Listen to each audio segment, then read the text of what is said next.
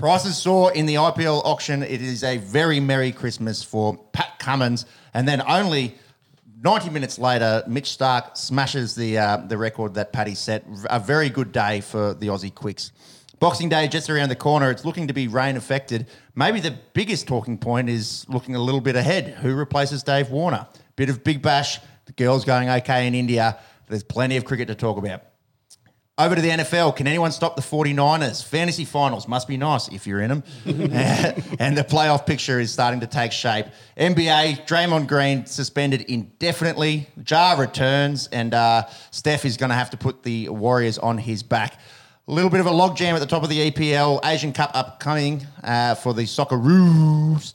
AFB signs with the Sharks in the NRL, and will there be an early release for Jerome Luai? Plus a final round. Not a lot of UFC to talk about, but boxing. Kiwi Joseph Parker puts on a clinic versus Deontay Wilder just this morning, our time. This is On the Esky, an Aussie sports podcast. We do like our Aussie sports. We like our US sports, anything around the world that involves competition. We do have timestamps. You can skip to the ones that you like and consider subscribing on YouTube. Instagram, Facebook, etc. Now, there are three of us today. Big minutes off the bench. He's been doing his research. He has been on the podcast before. He definitely knows his AFL footy, but we have him here specifically for a bit of cricket chat this arvo. Welcome to the pod and returning the big steam machine coming in hot from Adelaide. How are you, mate? Yeah, doing well, thanks. Always a pleasure to join you boys on the Esky, so looking forward to our show today. I've got some valuable input for the IPL auction in particular, so looking forward to having a chat to you about that. Generally, we start off the show by shouting a beer. Being the last show for 2023, we'll be reflecting on the year that was, so usually it's something that's happened in the last week or two. This shout a beer or shout a case. Yep. Drink responsibly. Holiday spirit, feeling generous. Holiday spirit. We'll be commending someone or something for their sporting achievements in the year 2023.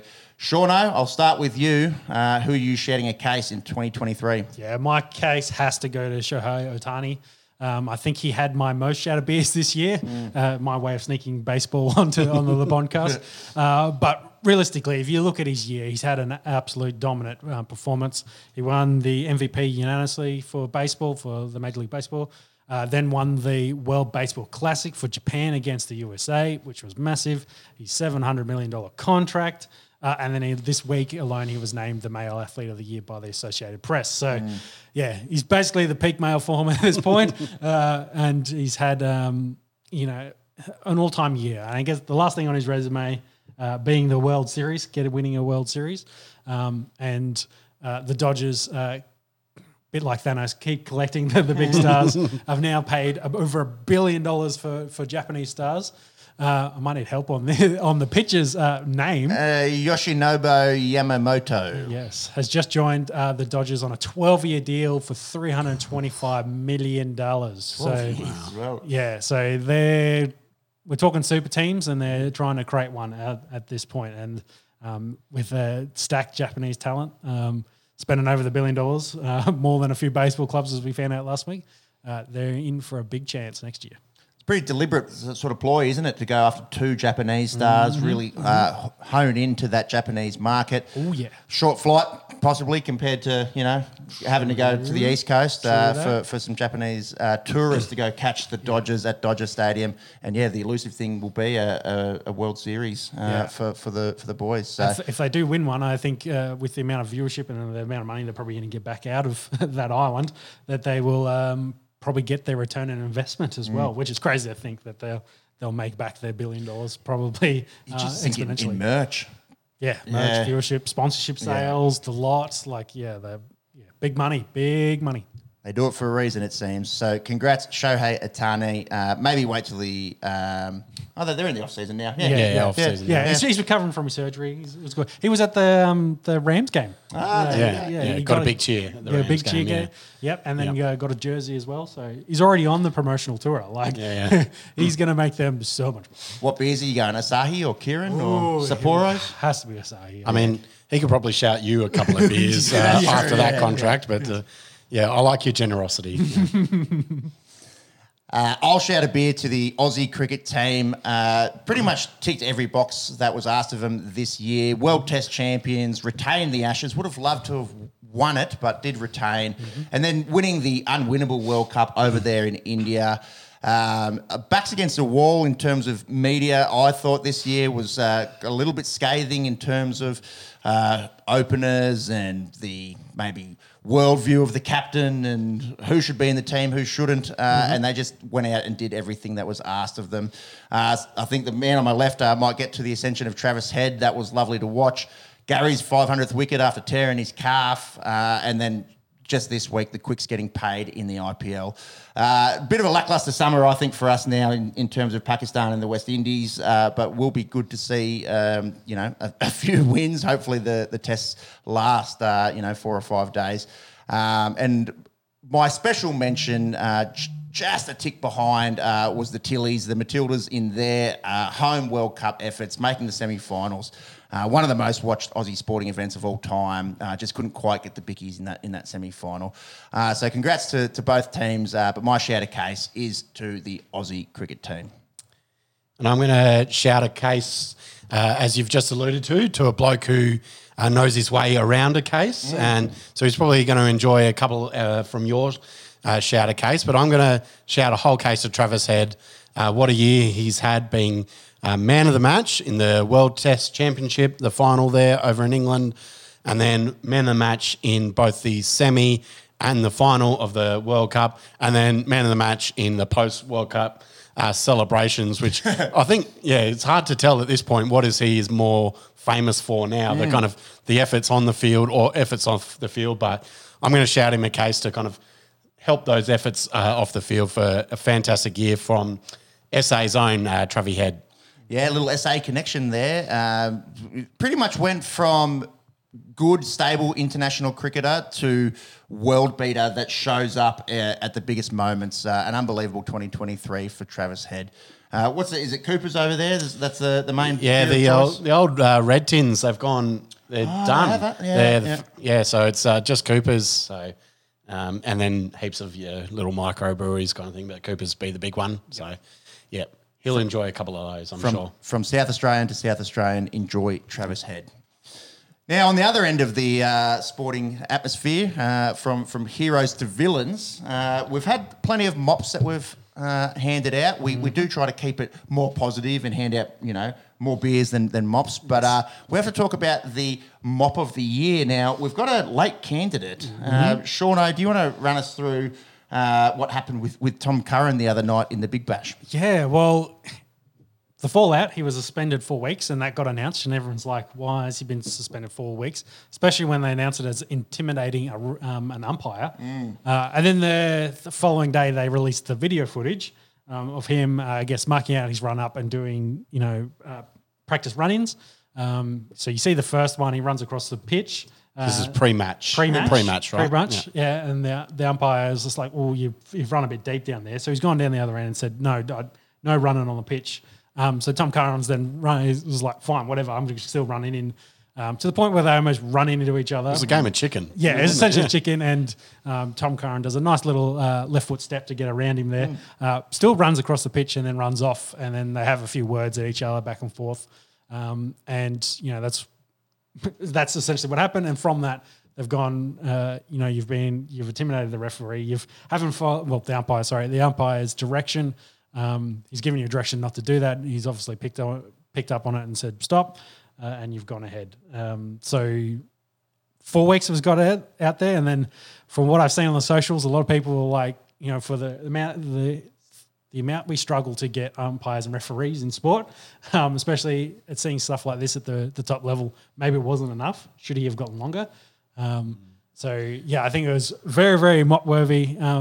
Bit of entitlement. I think he's only supposed to be here for 9 matches of the BBL anyway, so it's essentially half the season that you're wiping him out for. Yeah. But also, like, the fact it's not his first time playing professional cricket. Like if this was a rookie guy who maybe didn't understand the rules, you might be a bit more forgiving. This is a guy who's played plenty of cricket, should know like what the rules are and the etiquette. And has anyone seen Piers Morgan been doing any few little tweets about this? Is this within the spirit of cricket or any moral victories here? Or no, suspiciously quiet from Piers this week. I think definitely doesn't like to comment when it's the English boys carrying on. No. Well, I did see the following BPL match that they had the pitch roped off, so no one could go around it, and I think it was dubbed the Curran Cage. So, Rage in the cage. Yeah, it'll be interesting. I think who's their captain at the moment? Enriques, said that they were going to appeal, but I think on the footage, I don't think they're. I think that's much, a way. Yeah, that's a waste of time maybe appealing he's a that. good bloke, but also I think it's just a shit thing. The visual's just not great. Enrique came out, I think yesterday, saying that the suspension's sort of a character assassination, which is interesting. Look, you don't want to define one person by one act. This one particularly silly, and I agree with that sentiment. But cop your time and let it. Also, take your licks. Learn. Don't do that again. You're not meant to be on the pitch for one pre-game. Yeah. So for two to be intimidating an umpire, it's a horrible look. So he will serve a 4-match ban, not 4 weeks. Obviously, we talk a lot of league and footy here, but it's essentially wipes him from most of the tournament. Yep. So cricket get their first back-to-back mops, and it did beat out, which I thought was probably the only F1 news relevant for the podcast, was Sauber announced their team name, which was Stake F1 Team Kick Sauber Team. It's a mouthful. And Kick is a streaming platform that allows gambling, and then Stake is a gambling platform in the US. Oh, okay. So the rules have changed there, haven't they? Yeah. Sauber's gone, I did all the money. So the name's a bit gross. Tom so we know what takes the cake for this. Building on last week, we know what they're getting under their Christmas tree tomorrow. Like a few gift cards, perhaps. So that leads us into the mop of the year. Now, don't let recency bias let you just give it to Tom, although it being a particularly are we taking egregious action. Another level for the year? Is this now the bucket or even a toilet brush? The toilet brush of the year. Yeah. Mine needs fixing. The brush keeps coming off. I don't know if I super glue it or just buy another toilet brush. But overuse? Definitely overuse, yeah. Sometimes post-podcast, there's a little bit of overuse going on in there. Eddie Jones and the Wallabies and rugby in general, pretty lacklustre year in 2023. Especially a World Cup year for the Wallabies. I suppose the saving grace is 2027 will be here and they've got a lot of work to do. So I don't know if you can just give it to rugby in general, or the ARU, or Eddie Jones in general. For mine, it's definitely an honourable mention, but I don't think it takes the cake for the toilet brush of the year. Yeah, I think, some of our names there with Conor McGregor getting a couple, Jar Morant got a couple, a few others, interesting sporting ones there. But I think it kind of, for me, the World Cup, the Spanish president, probably another element of mention, but I think the Victorian government probably deserve it. Canning the Commonwealth Games, I think, was the biggest one for me out of our list of mops for the year. I want to tend to agree with you. Don't mind, pushing against government actions. The fact that they agreed to it and then realised, oh, hang on, this is going to actually cost money, like 3 or 4 times more than we'd planned for. Isn't that the job of a government, to be able to budget and work out how much shit costs? Look, the Commonwealth Games is possibly a dying thing as it stands. Especially now, isn't it? And no one putting up their hand. Yeah. Like, it's not like someone's just swooped in and said, yep, we've got the infrastructure, we'll take it, it's not going to cost us too much. So maybe it is more of a sort of look into where the Commonwealth Games is as a sporting event. But pretty ordinary, I think, from the Victorian government. I'll go with you, Shauno, and go for the toilet brush of the year. Hasn't always been a friend of the show, has he, Dan Andrews? So No, don't mind was- copping a toilet brush. There were certainly times in 2020 and 2021 where we thought some of these rules don't make a whole lot of sense. yeah, Like if you go to the footy, just make sure that you don't get hit by the ball. Not you, Dan Andrews, but there was people, saying you might catch COVID off the footy. Oh, that was South Australian, Chief Health. And it's easy to. We're Monday morning quarterbacking it, aren't we? Yes. We're looking at hindsight. There were legitimate concerns. People were dying, but the whole sort of reaction, I thought, from Victoria was probably a bit of a knee jerk reaction in hindsight. Yeah. Having said that, COVID aside, this is where you are meant to be doing your job, and not bidding for things and taking on projects if they're going to cost way too much. So I think the mop of the year, Victorian government losing the common games or giving them up. Yes. I'm going to agree.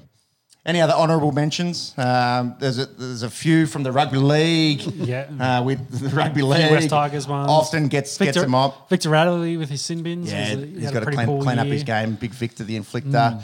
The West Tigers, just in general, we might see some change. We've beat them down enough, and they beat themselves down enough. They don't need more. And as a Dragon, Stop! He's already dead. They're already dead. And as a Dragons fan down here, just Homer Simpson going back into the hedges.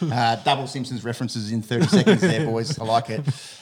Very, very thankful that the West Tigers exist as an entity and take a little bit of heat off the Dragons. Man United have been terrible. We gave them a mop for their 7 when they zip. when they got smacked by Liverpool. There's brought in a few new players. Anana's struggling at the keeping position. The fans are disgruntled. Formerly one of the biggest sporting entities in the world, and it's just been an absolute shit show. So they definitely get an honourable mention. Brett Favre, pretty ordinary year from former Packer great. Don't want to have too much, Don't let him check the books. Well, or for me, green lensed eyes in saying what he's been up to hasn't been particularly silly. Yeah, he's been suing talk shows, so maybe don't talk about him too much. Can't sue people that aren't worth anything. True. Take us for all they're worth. Yeah. So definitely a few honourable mentions there, or dishonourable mentions, but the toilet brush of the year from the Esky, hang it in the Victorian Parliament, goes to the Victorian government for the handling of the Commonwealth Games. Some cricket time? All right, beers and toilet brushes aside, let's talk some cricket.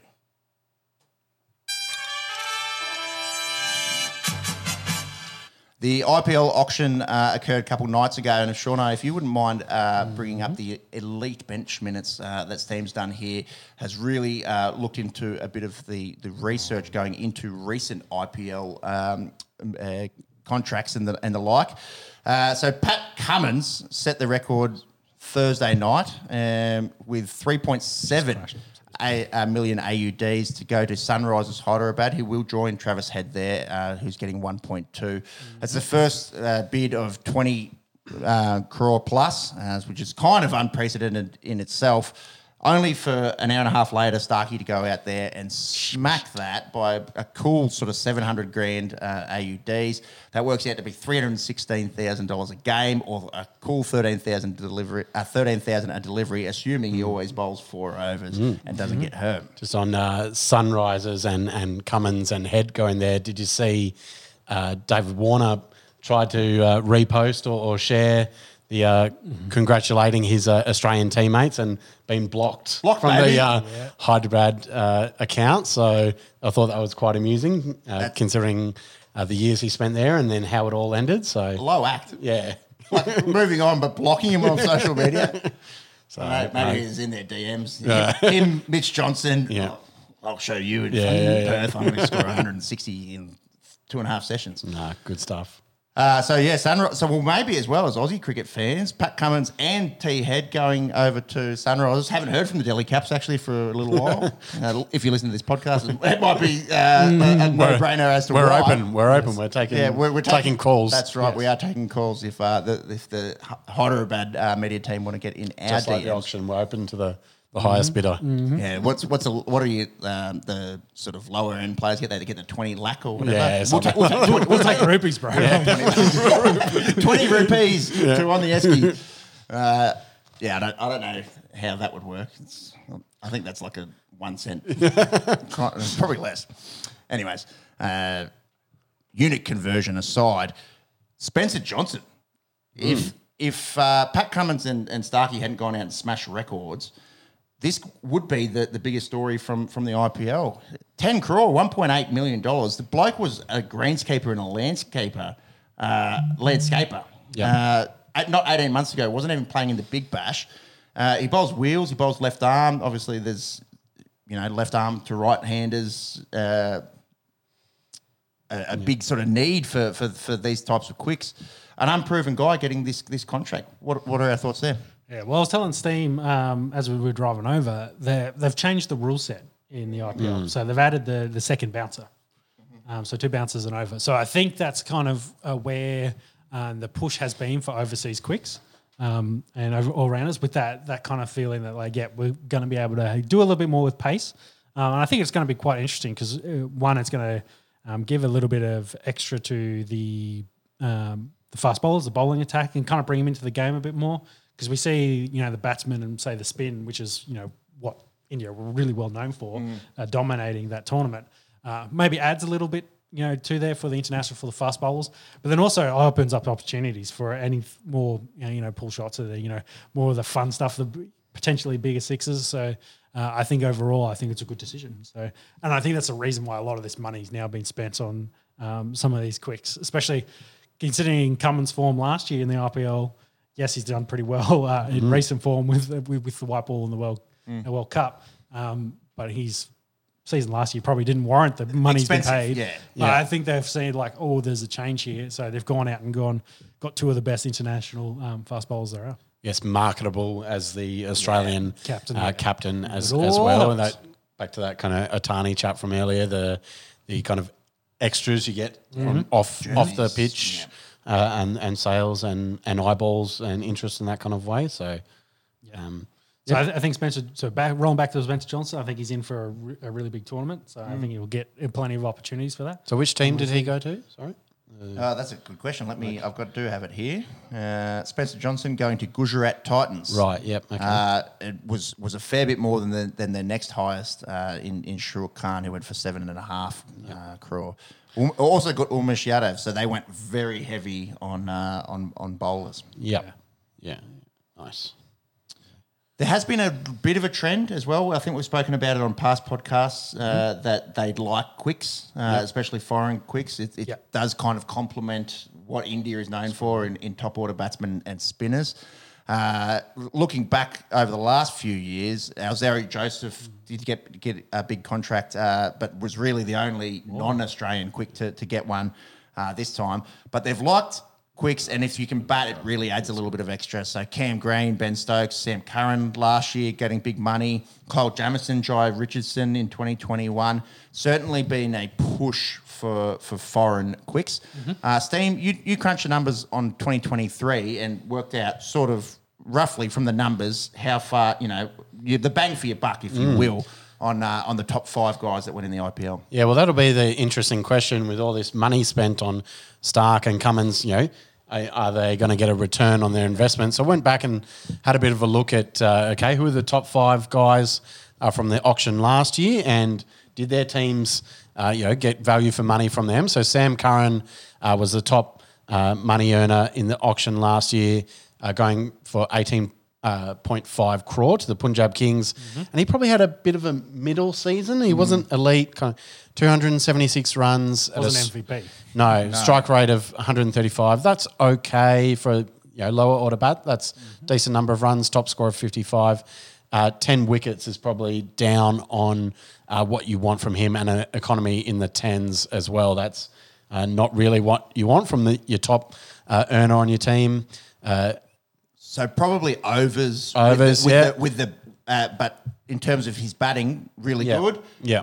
But what they've paid him is Yeah. to bowl at the Yeah. death, and if you're going for tens, then, Yeah. you And there haven't got it. So two- Punjab went overs on Sam Yeah, Curran. and then two other Englishmen in the top five. They were well and truly overs. So Definitely. Ben Stokes was third overall. He went to CSK, 16.25 crore. Only played in the two matches, so 15 runs, and then didn't bowl at all. So that's a lot of money for not a lot of return. So, and then Harry Brook went to Sunrisers last year. They spent up big last year on Harry Brook. He scored 190 runs. 100 of those came in one innings. Yeah. So his other 10 innings are just a total of 90. And a strike rate of 123 was probably low from what you expect from him. So those three of the top five, you'd say, were unders. They're all Englishmen. Overs. They underperformed. Underperformed. And then two guys that you say, I think you can make an argument got your money's worth. Cam Green went to MI. He's not there again this year. He's been traded to RCB. He went for 17.5 crore, about 3 mil Aussie. So he played in all their matches, 16, including the finals. Made 452. Actually finished the season really strongly. Got a ton. I think it was in the game, in their last regular season game, to kind of clinch a playoff spot for him. Striking at 160 is excellent. A few 6 wickets just kind of chipped in, mainly in the team as a batsman. So I think he's 11th on the run scorers list. So you kind of go, okay, probably got your value for money out of him. And then Nicky Puran rounds out our top five. He was the fourth highest, 16 crore, about 2.8 mil.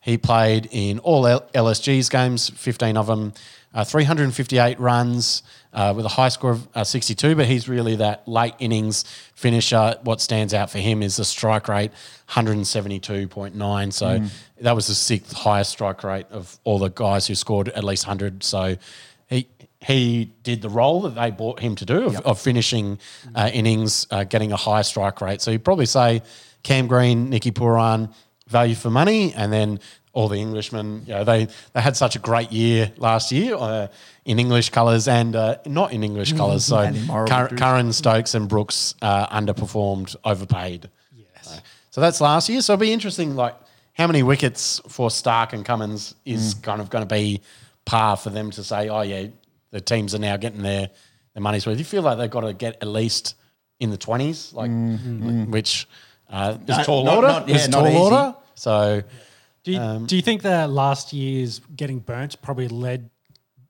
by English players led to Australians being picked more in this? Because I think you had there three of the top six players taking work. Yeah, so looked at how the teams spent their money this year. I think there's 6 Australian players were bought and 6 English players, and basically 20% of the whole spending was on Australian quicks, and then the Aussies, almost had as much money spent on them as the Indians, but far fewer players. So,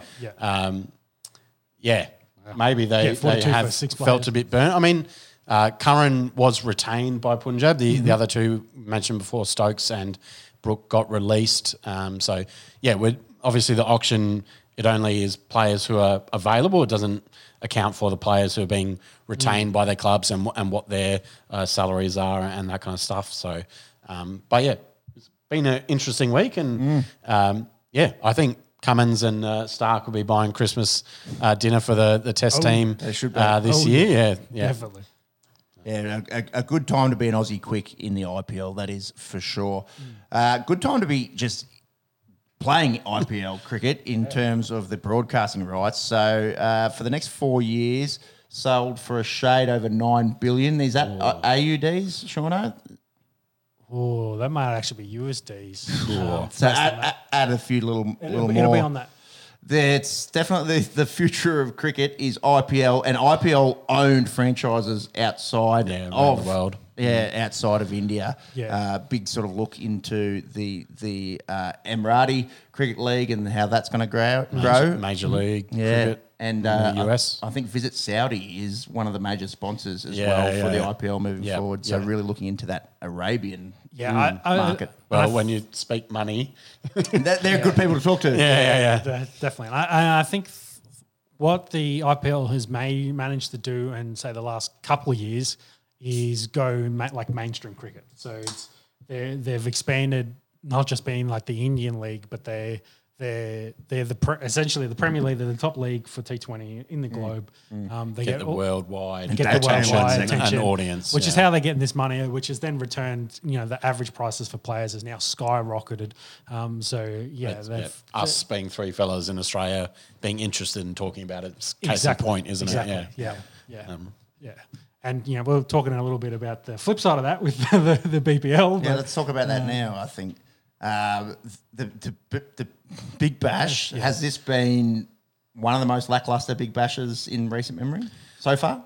Didn't start well. The fact that there was a rained out game And in one Adelaide, abandoned. and then one where the pitch got abandoned. So I think they had 4 games before the Test match, and then 2 were non-complete because of weather or the pitch. So it just kind of felt like a false start. And so it's tried to get kind of restarted again in this period between the 2 Test match. So, But have we dived in? Are we caring yet? When there's not Test cricket on, I've been watching it. We've spoken about 2 things in the text this week that have really severely impacted the level of interest. I think that 5-game T20 series against India where we just won a World Cup. Yep. We're playing half of our stars, half have come home. They could all be playing, or leading into the Big Bash. They could all be there. And secondly, the Rugby Australia is some of these games not being on free to air, and especially now when there's not Test cricket on. And we've got KO. We can watch whatever, but in terms of general, numbers, exactly. Fox having the rights for some games, 7 having the rights for something. They've got to sort out that. Yeah, but I think it's isn't it significantly weighted to Fox Sports as well? So isn't it like 3-1? No. Fox will show all of them. I think 7's got about 4/5 of the total game, something like that. Yeah. So I think they've got to think about that. You have to have your biggest stars playing. It's the only T20 league that I'm aware of where the biggest homegrown stars are missing for most of the tournament. Majority of it, yeah.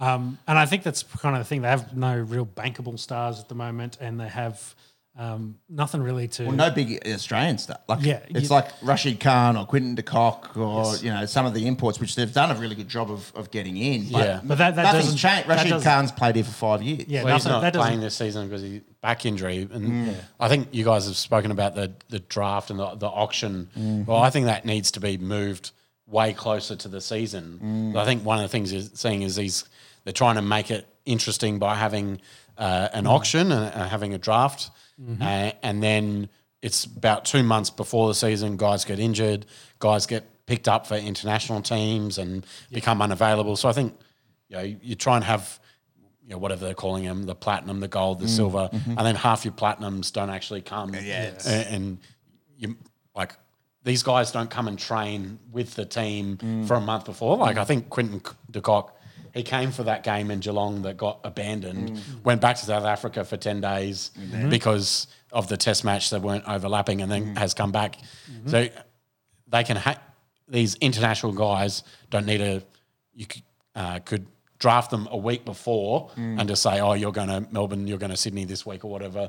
They can make it work. They don't need to train with their teammates for a month. They just happy, rolling in on the day saying, hi, my name's Quinton. However, nice to meet you. Yeah, I'm not going to remember your name in 10 seconds kind of thing. But, maybe something like that to actually say, let's get all the guys who are going to be here, not try and hype up, Rashid's coming, Harry Brooks coming, no, he's injured, he's big for England, blah, blah, kind of thing. But I just feel like those guys still don't help the casuals. They don't pull. The Australian guys are the guys that bring in the want to see Maxwell Smith. Yeah. And I feel like the advertisement around that, they're really lackluster because they can't really bank on what Mickey's saying. If they're going to promote the crap out of Harry Brooks being here, and then he pulls out because of injury. There's no, he can't be your face of Big Bash League, which is why we see things where guys go out with no pads because they got to stay in the news somehow. Oh, that got to was be elite. interesting. That was so good. It was very match situational, I thought. He didn't have to face Harris Ralph, we're talking about yesterday, and they'd lost 4 very quick wickets. But no, very, very unusual to see someone, even at the non-strikers holding a bat with no pads. He just come in for the last ball of the innings, so there was no way he was going to have to face a delivery. Yes.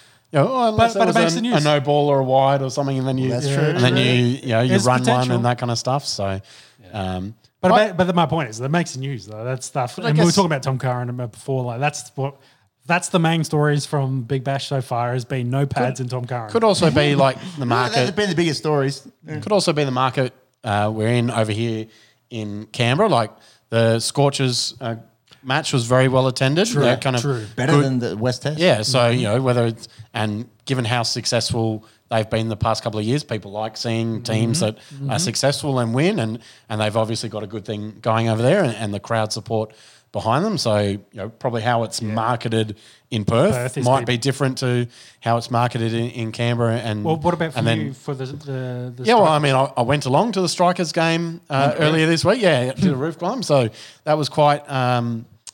Quite an excellent experience. So I don't know about the marketing. I feel like because Rashid is not here this year, and you know that Travis Head and Alex Carey in the Test squad. busy, yep. So it's really like, well, I mean, can kind of talk about the match results. Matt Short is becoming the guy in the team, and he's now the skipper of the team. He's been given a lot of responsibility, and they're trying to make him the face of the franchise.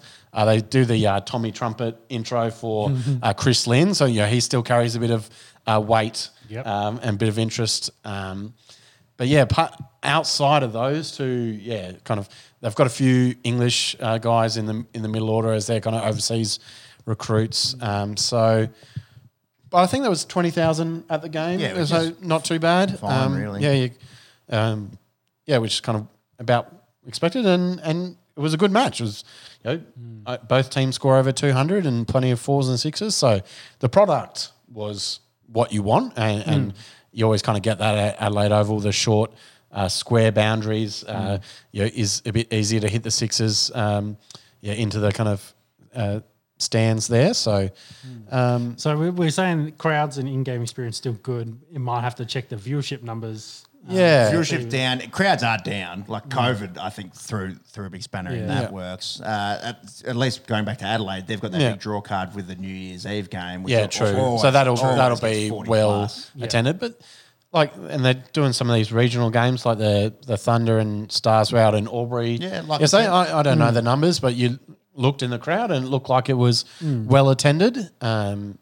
I don't know how many other regional games they're doing this year because they have shortened the season. So you get a premium on your home games then. If you're going to move them to a regional centre, you lose one of your 5 home games. So maybe make sure the pitch is up to scratch at Geelong. Well, yes, true. Yeah, very much so. So It's we don't want to make the comparison with rugby, and the ARU and what's happened with that. But there's a few little early warning signs. I think that they need to be paid attention I also to. think Agree. maybe you can't make the comparison with the IPL because it will never be the same because of the way that the international cricket calendar is. There's plenty of other international cricket happening at the moment. Then there's the new. There's no test matches in April. No, that's right. Because the BCCI just locked this is when it is kind of thing. And so that'll never happen in Australia. So we have to figure out, and our fields are used for more than one sport. You don't get that in India as well. So. That's a good point there, Mickey. Not to make that comparison. It isn't going to be the same, and have that expectation level of not expecting it to be the same product. The money certainly isn't the same. So, I just want to touch back on that other point there. That in India you're not competing with anything. No. You can't just hold the Big Bash in May. Do it off the back of the IPL because you're going directly against league and footy And It's got to be the everything summer else. window. Yeah, it has to be in this window. I think, they've already made the right step in shortening the season, but I think the next thing is the most critical thing is having your big Aussie stars playing throughout the tournament. It'll be interesting to see what the schedule is next year. So you highlighted it with the 5 T20s against India that didn't really mean anything, but that was on the back of the World Cup, which kind of pushed our whole summer. Like usually the Boxing Day Test match, usually about the third or fourth Test match. You know, this time it's second. So you think maybe next year you might be able to play a bit more Test cricket before Christmas and then do a lot more Big Bash after Christmas and split it up that way. Yeah, you feel like the whole kind of cricket season in Australia has been pushed back a little bit because of that Cricket World Cup. Yeah, that only comes around every couple of years. So which is fine. It'll be interesting to see how they do the scheduling next year, whether you can tinker with it a little bit more. But for me, looking at it, and I was talking to you about it this morning, don't take the dirty money for five games against India for where no one's playing. Like, have them back here, take the loss of income there, and invest in the future of short ball of short format cricket in this country. Yeah, but my concern is they have to take those to get the money to then pump it back into the BPL to keep it going along. So, you can't. I guess like they've probably come along with a nice big fat check and. Two-edged sword. Yeah, they can't really turn that down because they know that, hey, we need to be able to, keep the games running locally. Like we still have to, make sure the Shield competition keeps trucking along as well. No one turns up to Shield or that's long gone. But But they still have to pay the players to be able to crowds play of 20,000 isn't terrible. I think. No. You still, But just when you're comparing to what it was in 2018, 2019. They just got to. I think we've talked about it. They expanded probably too quickly, oversaturated too quickly, have not been able to retain the amount of interest, and then the Australian team dominates this period. So they've kind of just got to find the nice middle ground from where they were to where they want to be, and maybe not go too far over the top. Which is a lovely segue into the Australian team. We do have a Boxing Day test, the holy grail in the cricketing calendar, and I can't remember being so unenthusiastic about Boxing Day. The weather, and no one can control that, but there's unlikely to be a whole lot of play given the projections. Sydney says hello. Sydney says hi. Very, very rarely get on there. And Pakistan, to their credit, they weren't embarrassed in that first test, although Australia win by 300 odd runs. That was never going to be that Put close. them to the sword the second innings. Yeah. I think for them, Babar Azam has to score runs. He's one of the best in the world. Missed out a couple of times there in Perth. And their quicks look a little bit of a tick under as well. They Yeah. haven't been as quick as I thought they'd be out here. Freddie probably he's down. He's down needs at to pace, be isn't he? their strike weapon, and he wasn't. But their top order, there's nothing wrong with Shafiq and Masood and the rest of it. Like in terms of playing at an international level, obviously the pace and bounce here is going to play into... Well, maybe they expected that too much. I think a lot of the commentary was about how they didn't pick a specialist spinner. And obviously Australia did with Nathan Lyon, and he picked up, I think, he's 500th, picked up 5 wickets for the test. They have to change that going into Melbourne. They have to pick a specialist spinner, I think. You come to Australia, you get it in your head, going to Perth, it's quicks, it's bouncy, and they probably, spinners can use that bounce and that kind of as much as so. And we saw that deck deteriorated in the fourth day there. There was really a lot in there for Nathan Lyon. Yeah, it'd be interesting to see which who gets dropped. They've got to bring a spinner in. You would have thought. Speaking of, we probably go unchanged. You can't. If it ain't broke, don't fix it. If there's no injuries, unchanged. I guess it's the only if you want to manage your bowling, your fast bowling load. Give bowling a run. Well, that's right. Do your annual roll bowling out for the MCG Test match. That would be the only player load kind of management. You wouldn't do it based on form. And who would you think? Hazelwood? I mean, you could just kind of rotate the quicks around if you give Hazelwood one here and then kind of whether you want you've still got Nisa and Lance Morris was running the drinks out west. You got plenty of guys who can roll through. To give the guys who have played Ashes, played Cricket World Cup, now playing home summer, give them. I feel like maybe Pakistan will get these guys, but we might see Australia A when we come to the 2 West Indies games. Yeah, sure. It's still Test cricket. Yeah. Yeah, I'm not saying full Australia A, but I think we might try a few things and change it up. Especially, we won't do it now, but when we talk about this Windy squad coming out, it's going to be interesting. Well, let's finish with the Australians before we get to them. Well, I suppose the big conversation, the biggest conversation over the last few months is who will replace David Warner. Sydney's going to be swan song. That leaves 2 tests for whether it be Bancroft, whether it be Harris, whether it be Renshaw, whether it be Cam Green coming back and someone else goes up. Steam, you're very much of the opinion that they should go with the specialist opener. Yep. And It's just because it's his brother. No, he's my third choice. I don't know. Specialist over. I think it's such a unique thing in Test cricket. They're really there to take the shine off the ball. You want guys who can stay in and protect the middle order. You don't want and red ball, white ball. It's very different how long those 2 balls stay swinging and seaming. And I think it's one of those things. If you haven't got experience doing it, say you move Travi Head up, say you move Mitch Marsh up, and they struggle. I feel like you've tried to patch your boat, and you've got 2 holes. You've got a struggling opener, and you've got to figure out what are you going to do about the middle order spot. Where if you've got your Usman, Marnus, Smudger, Travi, and either Green or Marsh. Just lock and load, and then set. You can try your specialist opener, and we've been debating Renshaw, Bancroft, Harris. You potentially have options.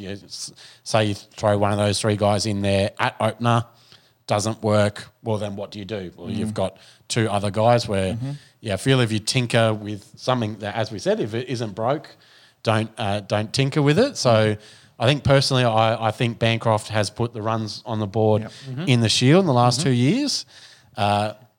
He'd be first choice, but I wouldn't be upset or wouldn't be surprised if they go Renshaw. Given he's 4 years younger, so Renshaw's 27, Bancroft's 31, and you say to Bancroft, when Uzi moves on, you're the next man up, or if Renshaw fails, it's to you. I wouldn't be mad at that because if you go Renshaw, we want 8 years out of you compared to maybe 3 to 4 out of Bancroft. Yeah. Well, maybe vice versa works in that instance where you go, well, Bancroft, you've got the runs on the board in the Shield over this season and the last season. And I think, because Renshaw, he went on the tour to India as that kind of spare bat, so he had less opportunity in the Shield. You can say that he was there at England in the PM, he was. in the PM's 11 when those 3 guys played in the top 3. Renshaw was the one who got the ton. So if you can just say, you guys, going into the game, you knew who performed best in this game was going to get it. Like you can make that argument that he performed in that setting. Yeah, but then you got to also say then with Harris, with the other tour game against Pakistan just a day ago, got his ton. So against that same top flight competition versus Shield competition. I feel like Harris has shown that he's kind of in that level between Shield and Test match. Yeah. Like he's a very good Shield player, but I think he's been found out I feel Test like match. I feel like we've talked about this. Those 3 just feel like they're kind of in that no man's land. They just really haven't. I think like absolutely knocking them on the door. You need to pick me, kind of like what Wade and Usman did to kind of get back in the team. Like they were just so dominant. It's like you have to pick them. Yeah, I just feel like they're pretty. Like I think all of them have got cases. We're making their cases for them, but I just think they're missing that one thing that puts them over. That say, hey, you have to be picked. You have to be in this squad. So. I think part of me thinks after seeing what Head did in India, kind of filling in for Warner as a I think that's probably the most logical way they'd probably go. Because your argument is, I hear all 3 of your cases, but I don't listen to them. I don't care for them at all. You've got a different opinion, right? Yeah. I was just because we're talking about there's only a finite amount of spots. We already have a wealth of riches with, say, Marsh and Cam Green kind of floating in there. And if you want to get both of them in your squad, then maybe Head has to do the thing and have to move up. And he's had some success there. He's, like you say, maybe not a specialist opener, but he hasn't done terribly up there. Compared to these guys, all three of these guys have had chances opening for Australia and really haven't locked down their spots. One got booted out, but the redemption, the storyline's nice, isn't it? Yeah, the storyline is Bancroft for Warner. But it's. I mean, Cam Green was the 12th man over in the West, and maybe that's because it's over in the West, and you free up those other guys to keep playing cricket, keep trying to score runs. Well, I mean, Harris playing tour matches and that kind of stuff. Maybe you just say you guys need to keep making your case, and Green is going to be there or thereabouts in the Australia squad regardless. He's so young, it's crazy. And because the game's in Perth, Cam, you're probably going to be in Perth anyway. You can be 12th man kind of thing. So, it's the interesting point. Probably the most of the summer. And I think the argument's probably been put to bed that you guys talked about last week with Mitch Johnson and the way that he went about making his argument. I think Warner scoring runs in the last Test match he's got himself through to Sydney and hang up his boots there. But I was of the opinion you could have done this before this Test series because you also go, is Australia obviously Warner played well, but do they win that match with or without him? It didn't matter. And so you go. One of us could have been open in the batting. Where you go, could you roll out Bancroft on his home deck, where he's played plenty of cricket, he's been comfortable. Do you get him into the Test side to try and get comfortable at Test level, build his confidence at Test level against not India, against not England, so that he's got runs on the board, got confidence, so that when you're rolling around against these higher order competition, you do have a much more settled lineup. Which is kind of, I think, where this West Indies game is going to come in and fit in. Because as a 2-game series, I think they might not going to make wholesale changes. It won't be Australia A, as I say, but I feel like they'll rest a bunch of bowlers. I think Nathan Lyon will probably be the peak of the spinners, but I wouldn't surprise me if Morris and Boland go into that team in the Cummins has to play, surely. Cummins as captain, So, but I think maybe Stark and Hazelwood maybe get a rest. Maybe Marsh gets a rest, and you give Cam Green some opportunities for some game time, and then you make a decision what you want to do with your batting lineup. I think Marnus Smith will be fine there, and Usman will be fine there. It's whether do they move Head up and play another guy in the middle, or do they leave Head and then give who they think is a potential chance. Khawaja didn't go to India for the Test tour, so you play him. He doesn't need to be rested at all. No, I'm not. I think those. Did I say Test tour? The World Cup. The World Cup. Yeah. So I think those 2, 3, 4 will probably be fine. It's whether you try Head at one, maybe give Harris game 1, and then game 2 you try Bancroft. Like you pick who you think is your heir apparent and you give them some go. So I think there'll be a lot of auditioning for those 2 games. It's a strange summer, that's for sure. We're probably less enthusiastic about Boxing Day and more interested in a selection thing in a Test match that we should win handedly. Quality of competition, I think, is down a little bit. But we've been spoiled with the World Cup. Big time. Yeah. Let's talk briefly about the West Indies. They have just beaten England, albeit at home, albeit white ball. So who won morally? The moral victory. Yeah. I don't think you can go to I don't know. Maybe you could go on a tour to the Caribbean, get a gut full of pina coladas, go lose a bit of white ball cricket that doesn't mean a whole lot, and still have a moral victory. I'll take that on board. The Windies squad, they've named 7 guys that have not played Test cricket, and of those 7 guys, they've got a handful of ODIs to go with it. Yeah, because they were only here last year. Yeah. So it's vastly different team to what they brought last year. And it's the same and they got smacked last year, It's the same problem where the best guys available, their best 11, a few of them aren't showing up. So Jason Holder, former captain, has been a good servant to West Indian cricket. He'll be playing in that aforementioned Emirati T20 League. Yep. Kyle Mayers, who's got a Test double century, averages high 30s with the bat. He'll be playing in South Africa. And I did see Rakeem the Dream Cornwall. I don't know if it was a form thing or if they didn't want to exceed their weight limit on the flight over. But big Rakeem the Dream's not coming over. How long could he last in a test? Like, I feel like he's he plays playing in T20s. In some he's not too keen on running in T20s. No. But he's been in the middle of their order. A fair bit of Test cricket. For Test cricket. Yeah, right, So, okay. yeah, There you go. he's played a fair bit for them. Now, they've gone with a very, very young squad. Well, I'll just go through the guys that haven't played Test cricket. And if these aren't household names, don't worry, I've never heard of them either. Justin Greaves, Kevin Hodge, Akeem Jordan, Kevin Sinclair, Tevin Imlak, Shamar Joseph, Zachary McCaskey. I think between them, they've got 15 ODIs and 0 tests. So good luck, boys. They do have a few guys that are actually pretty good. I wouldn't say world class, but might make runs, might take a few wickets. Well, I think Captain Craig Braithwaite, Yep. he's got 12 tons. He's played 87 tests, averages a tick under 35. Yep. Young Chanderpaul. I think he's on the rise. Yeah, he's on the rise. He's averaging, he showed his averaging talent 40. last summer, didn't he? Yeah. Exactly. If his old man's anything to go off, he's a reasonable player. Josh De Silva, the keeper, wouldn't say world class, but has 25 tests, can hold his own. And Kemar Roach, who has 265 wickets at 27. They've got a good young spinner, left-arm orthodox guy, in Gudakesh Moti, who's had a good start to his Test career, averaging tick under 19 from 4 tests, so brilliant start. So half of their team, I think, might be up to Test match cricket standard. Okay, does that win that? Yeah. Does that mean that they're going to win Test matches? Does that mean they're going to bother us? No. Quite frankly, no. It's going to be a baptism of fire for some of these guys. And as a staunch Australian cricket fan, but also a fan of cricket, the game, and hoping that the West Indian cricket, is something that we talk about in the 2030s. Yes.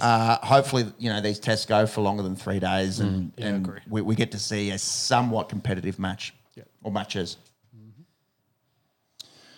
That's pretty much it. Oh, no. One more thing to touch on for cricket. The Aussie girls are currently playing in India. This is a classic Indian deck. Some of these balls we're have struggling.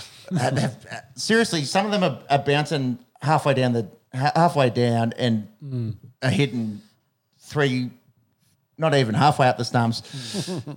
Yes, that when you watch a men's game and the women's game, obviously they're not going to generate as much bounce as the men. So the yardstick is different in that sense, but I think some of it has to come down to the pitch. Anyways, Aussies will whinge about Indian decks and vice versa. Water is wet. It is Alyssa Healy's first game as captain. We did mention a few weeks ago. We hadn't been officially announced. Big week for that family, being married to Mitch. Yeah, that's right. So, big things week happening. for the Stark Healys. We batted first, made 219, running out one of your best sticks without facing a ball. Probably not the best with Phoebe Litchfield getting out there. Talia McGrath and Beth Mooney in the runs. We actually were worrying them, and then they had this massive 8th wicket partnership, which got them to 406. We'll be resuming with a moderate lead of 46 runs. Look, if you get to 150, who knows? Who knows? Especially on that deck, and it's deteriorating. batting last. Yeah, but winning in India doesn't matter if you're a bloke or a chick. It is hard. I mean, this is probably first time in a while that our Aussie girls have been seriously troubled. Like, they usually world beaters down here, that's for sure, or in England. Yeah. So actually, good for the game. Good for interest in women's Test matches outside Australia. It's beautiful. Good and the world game. Yeah, that a few other nations can their women's teams high quality and competitive. And one thing to commend Cricket Australia on in terms of scheduling, this falls. There's no between men's Test matches, and if you want to say, well, you're not propping up the Big Bash enough, that more needs to be done there. Certainly, in terms of a scheduling effort, the right decision, I think. Just on that, there was last night they mentioned that former chief of Cricket Australia, James Sutherland, could have had side by side his son Will bowling for the Renegades and his daughter Annabelle batting for Australia, and he could have just split screened it and watched them both at once. So how good? Yeah, that's pretty cool. So excellent stuff happening. Yeah, with that scheduling, fantastic. And we've seen it this year. We've shouted a few beers. The women and the what's number 2? I was going to say penultimate, but that's anyways. It's the second season of the WPL. Oh yeah, The women the women's Indian Premier League, and good to see a bit of money getting thrown around there. So if one thing is to be commended from Cricket Australia and women's cricket in general is the growth of the game this year. Definitely. All right, the Esky segue, unusual one to have in podcast, but down here we are very interested in the American football, and it's a good time of the year to talk about it. So let's do it. Oh, he broke his ankles. Fantasy football playoffs, Christmas. There's a bunch of Christmas Eve games over there, which means Christmas Day for us. That's right. The kids might be waking up early for the prezzies. The dads might be waking up for the football. Family, I love you, but I love the Denver Broncos more. We should clip that. Maybe send it to your mom. She's going to get hit with it tomorrow when we're having lunch. Oh, funny. It is a fun time of the year in the NFL. There's so many scenarios in terms of playoff picture. Yep. There's so many scenarios in terms of each individual's little fantasy league. Unfortunately, 2 of the blokes here, the regulars on the podcast for all our study and weekly conjecture on the NFL aren't playing in our leagues playoffs this year. No luck, my friend. It's all bullshit, isn't it? Yeah, definitely. It's all definitely nothing to do with our managerial skills and just injuries and bullshit. But the man in the middle is in one, which is nice. Yeah. Nervously. Very much so. Let's just run quickly through the AFC. So Bills currently playing Chargers. Lead by 1. Lead by 1. So certainly things could change in the whole AFC East outlook in the next sort of 20 minutes, half an hour. Finns will be playing playoffs, although big miss with Tyreek out. He probably is not going to get the 2,000, but it doesn't seem to be. I think he's 380 something short. Can he play tomorrow? No, he's been ruled out. Confirmed out. He's confirmed out. But if he comes back, he's got 2 games left, so he's going to have to go for $1.50 in both of those to get close. Doable, not impossible. Doable, but yeah, it makes it very hard by missing this week. Because he missed last week as well. Yeah. I mean, that's the challenge of NFL, isn't it? As well, just to stay healthy for the whole season and produce elite numbers for the whole season. Yep. But I mean, still a fantastic year regardless. But yeah, that receiving record, might be safe for another year. Yep. What about over in the AFC West, Shauno? Do you want to do this by seeds or by divisions? Ooh, I've got the notes here as divisions. Yeah. We might just run through the news from the divisions and the games, and then go have a look at the actual playoff picture. Broncos haven't played, I don't think, since we last podded. No. So we've got 9-day break. I've got Steam's Patriots tomorrow at lunchtime. That game kicks off at 12:15. I think you should win that. Yeah, hopefully should win that at home. So as long as Broncos defense play well, I might actually be okay with that. And the Chiefs, of course, get the Raiders on Monday night. They should win that game as well. So they will still maintain, I guess, a 2-game lead in that division. So I think if the Chiefs win, that guarantees them they'll win the division. Because Denver can only finish at 10-7. Chiefs worst could finish at 10-7. And I think the tiebreakers will have Chiefs ahead. What about they that? split the series 1-1? They did it's head-to-head 1-1, but I think their divisional the record division is better games, than ours. Sure. What about the AFC North? This is a spicy Very, very division. tight. So Especially after today. Already Yeah, one matchup today. completely changed it. So you- Steelers went out and smacked the Bengals, really, off the back of some pretty good quarterback play from Mason Rudolph and a massive day from George Pickens. You'd hate to be playing against him in fantasy in a playoff. Hasn't done a whole lot this season, compared to You'd be unlucky what if his you went talent up is. against him. Yeah. The Ravens will most likely Clinched? win. They have clinched Clinched playoffs. playoffs. I don't think they've clinched division because they've only got a 2-game lead. Yeah.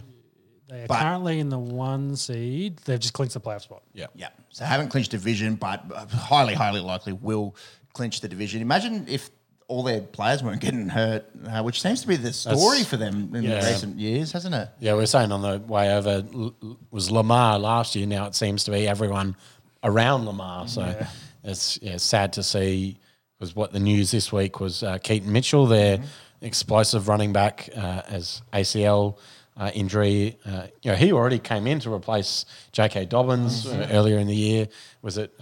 We were trying to remember Achilles. Does that sound right? Yep, Achilles week 1. And then of course their main receiving target, Mark Andrews, is down for the year as well. So getting a bit thinner on offensive side of the ball and more weight onto Lamar's shoulders and potentially onto his legs. Maybe he might be starting to run around a bit more. So, but very interesting division. All 4 teams in the playoff picture. As it stands. Yeah. After the result today. Yeah. Yep. But only one of them starting their starter at quarterback. Yes. Mm-hmm. A big talking point from this week was the suspension of DeMonte Casey. The hit on Michael Pittman, it didn't look great. Pittman in the concussion protocol. I believe he cleared that as well. Yeah, he may play tomorrow. Okay. So it did look like when it initially happened. It looked bad. Yeah, blokes were taking a knee. There was fear for the neck. There was, He folded it in half. Exactly. Is this guy going to be okay long term? Luckily, he was able to he was walking that day, so you obviously start worrying less about the neck, and it still becomes a concussion chat, which is still very, very serious. The game's obviously changed a lot since we started following it. Good sort of 15 plus years ago. You'd probably be commended for that hit when we started following the game, and these days he's been made a bit of an example. Well, broke up the pass, so you go, that's what you're supposed to do as a defender. But yeah, you're right. In being made an example of now. It's a defenseless receiver. He can see what's happening. Pittman can't. That's the argument there, and he's been suspended for the year. What's our thoughts on this one, boys? I think we kind of talked about a little bit about how the rule set definitely heavily favours the offensive side of the ball now. I think the word was interesting is probably more Tom Brady's comments last week and then followed up again this week about the prevalence for quarterbacks, I guess, to throw the ball up and put players in positions just to make plays, but not necessarily to be safe in doing so. And I think Kareem Jackson had his comment because he's back from his suspension this week that he was told that it's on his responsibility to protect the offensive player, and he's like, well, how do I protect the offensive player, make plays, and also protect myself? It's a lot to take in, especially as a defender. Like, how does that kind of fit in there? And whether some of that has to go, say, back to the quarterback and like, you maybe shouldn't be throwing those balls, because I guess for the early two naughties for Tom Brady when he was coming through, it was like, you throw a pass across the middle, you're expecting that guy to get let up by a safety. That was kind of the role of the big safeties at the time. You think Dawkins, Polamalu, Ed Reed, etc. That was the punishment across the middle. Well, that's what we kind of thought when Justin Jefferson, obviously out for a long time, with hamstring, came back, and he had that one had a stretch up way above his head, exposed his whole ribs, and he got lit up. First game back from his hamstring injury, and he was out for the rest of that game. And you look at that and go, did his quarterback... Is Big Kirker going to throw him that pass? Well, did the quarterback protect him well on that play? How much was it the offense making a mistake and not doing things as best they could compared to the defense not doing as best as they could, kind of thing. Yeah. And that's where the argument becomes a little slippery for mine. So Brady, beautiful grey area. Brady's saying it's a skill error on the quarterback. Essentially, it's not an intent thing. Whereas the defender, in my opinion, in this instance, he can make a decision. He's not defending his end zone. Pittman's in front of him. He can essentially let him make the catch and put a hand on him and nothing happens, or he can try to dislodge the ball, which is what he did, and that's how you've been taught to play defense. Yep. He didn't lead with his head. It was all outside of the result. It was a reasonable hit. I think what the NFL is starting to say to these defenders is, well, this isn't the game from 15 years ago. You have a decision to make in this moment, and that player's welfare is more important than the play. Yeah. And that puts the NFL in a funny predicament. Yeah. Because if that's to decide a Super Bowl, or if that's to even just protecting the end zone in say a playoff game, it's a different story, isn't it? But in this, a regular season game where it probably the result of the play, yes, it has impact on that game. KZ could have. He can see what's happening. He could have just put a hand on him and let him have the catch. Yeah. It is a skill error from the quarterback. I'm not arguing against that. Yeah. And Brady, it's easy to make comments on the skill of other quarterbacks when you're the best of all time. I completely appreciate that. I just think in terms of a player welfare thing and a health thing, and if we want to change, the perception of football and the effect that it does have on the neck and the brain and your long-term welfare, they probably do need to stamp it out. Yeah. But by that token, you're probably going to end up going the way the college football is, where you're going to get bigger scores and less defensive quality. Yeah, it's unfair on the defense, and it puts the offense at an advantage. Yeah, because that then becomes that was a big completion for the Colts in that game. It So was worth 25 yards, something like that. That does impact the outcome of a game. But I don't know, for mine, it's great that Pittman's okay. That can end up a lot worse, and it does. And I think that's the argument for such a hefty suspension. Yeah. Yeah. It's funny. I've been watching Swamp Kings this week with the Misso, and there's a hit in that one where they show it and it's celebrated, and there's taunting on the sideline, and I'm like, oh my God, like that bloke should not have played the rest of the season, and just the amount that's 07, 08. Yeah, the 15 years, the amount that's changed in, like, it's 100% targeting. It's the ball's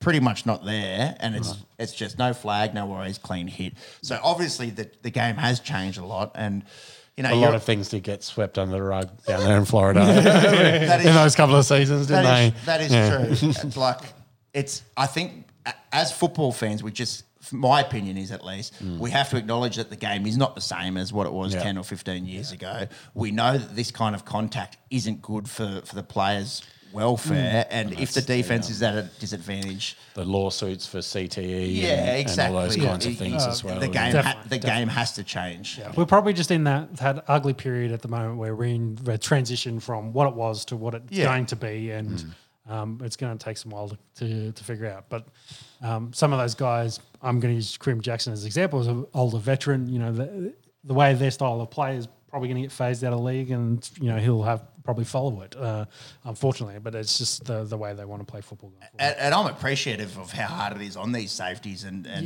linebackers as well, because playing in the secondary is it's going to be really hard. And the way, like, when they were playing their high school football and junior football, it was different. And on top of that, you're trying to make this decision in a split second, and then people can watch it and slow it down and critique all your decision making, on a podcast and talk about it for 20 minutes.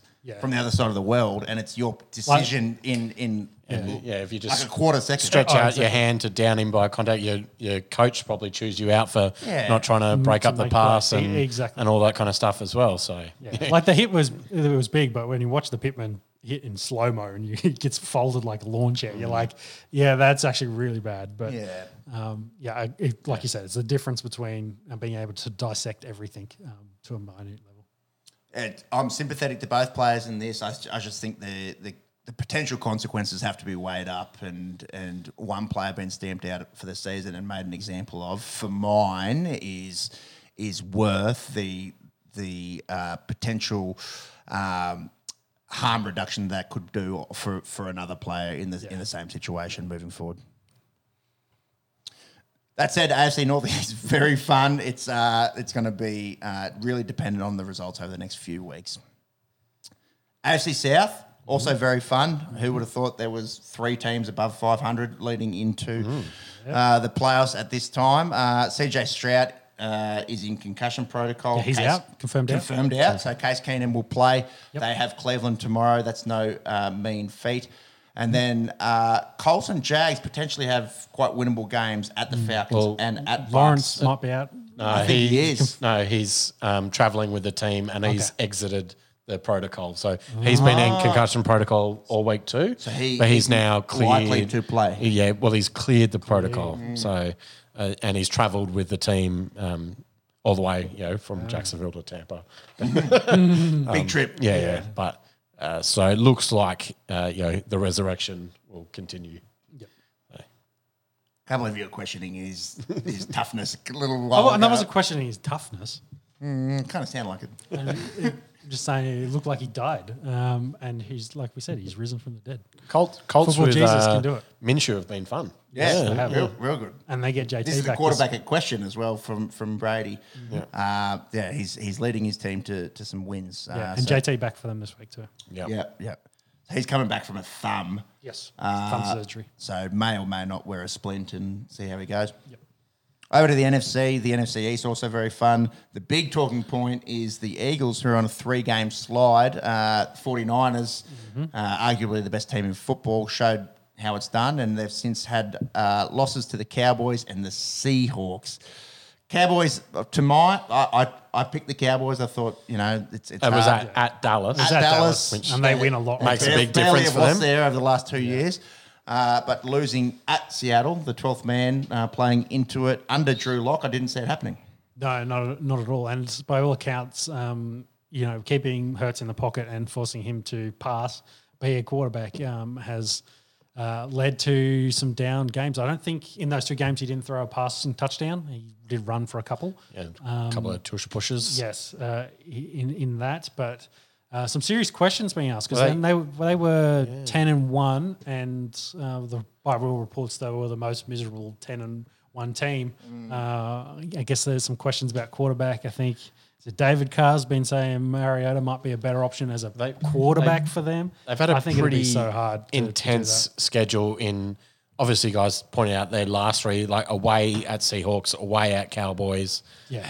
49ers, and they had Buffalo and then Kansas City before that. So they've had a tough stretch. Yeah, and they've got big I think hard now their schedule opens up, and like let's not be too down on them. They're still equal with the Cowboys for the for winning the division, and they're still in play for the number 1 seed in the whole conference. So. They potentially win all 3 of these games. I- Giants, Cards, at Giants. Yeah, where Cowboys, and when we touch on the schedules in a bit, Cowboys' schedules are far more challenging. So, not panic stations yet, but I think it's 49ers now with a superior record now hold all the cards for and the control their destiny regard the number 1 seed. And you think back to last year with the NFC Championship at Philadelphia, is it going to be at San Francisco this year? How big an advantage that is. So interesting to see how the next couple of weeks goes. But neck and neck in that division at the top, and then pretty stinky at the bottom in the Giants and Commanders, who big losing streaks. So MVP right here. The NFC West, let's talk about those 49ers. 6 in a row. I think they're about $3.50 so to they've win the Super clinched Bowl. division. Clinched division, Yep. confirmed. Yeah. Brock Purdy's like odds-on favourite to win the MVP as Mr. Irrelevant. Yep. Well, I guess, it was Dak and Jalen not having great weeks last week. But someone had a Tyreek- massive week. Tyreek being injured. CMC, CMC, three yep. touchdowns. We're not to take away from Brock Purdy's quarterback play, but we were talking a little bit about it last week.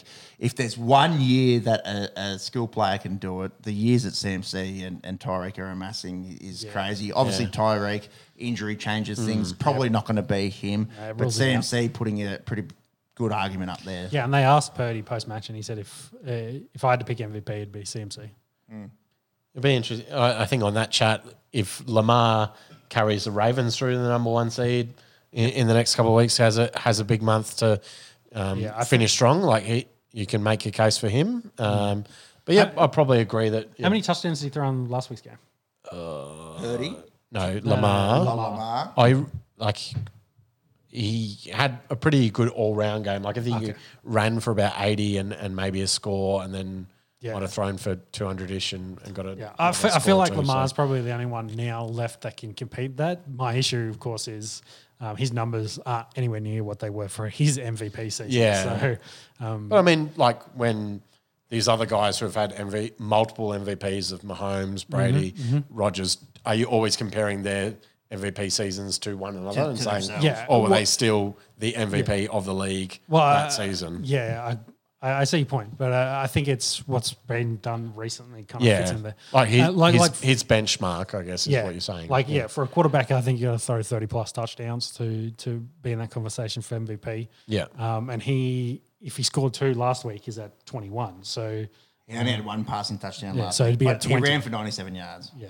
Yeah. But I guess my point is he's still under a K though. If he then carries for his MVP year, if he carries his team in the next month as guys around him are dropping off and leads them to a number 1 seed, you can make a case. But whether it's a strong enough case, and the quarterback that leads his team to the number 1 seed on the other side of the conference, the other side of the league might have a better case. So, but crazy to think how coming from the last pick in the draft to now.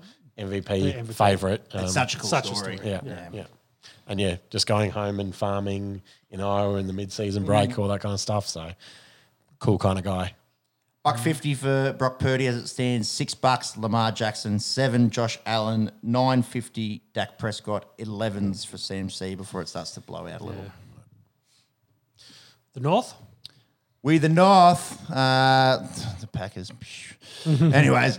The Lions 10-4. It's pretty much. Have they clinched? No, they'll clinch if they win this week. Yep, they're very close. Vikings 7-7. Have a look. Packers. We spoke about it last week. Went out and beat the Lions and the Chiefs. Last 2 weeks have lost to the Bucks and the Giants. Yep. So season really looking. Like it could be on the ropes. And the Bears gone at 5-9.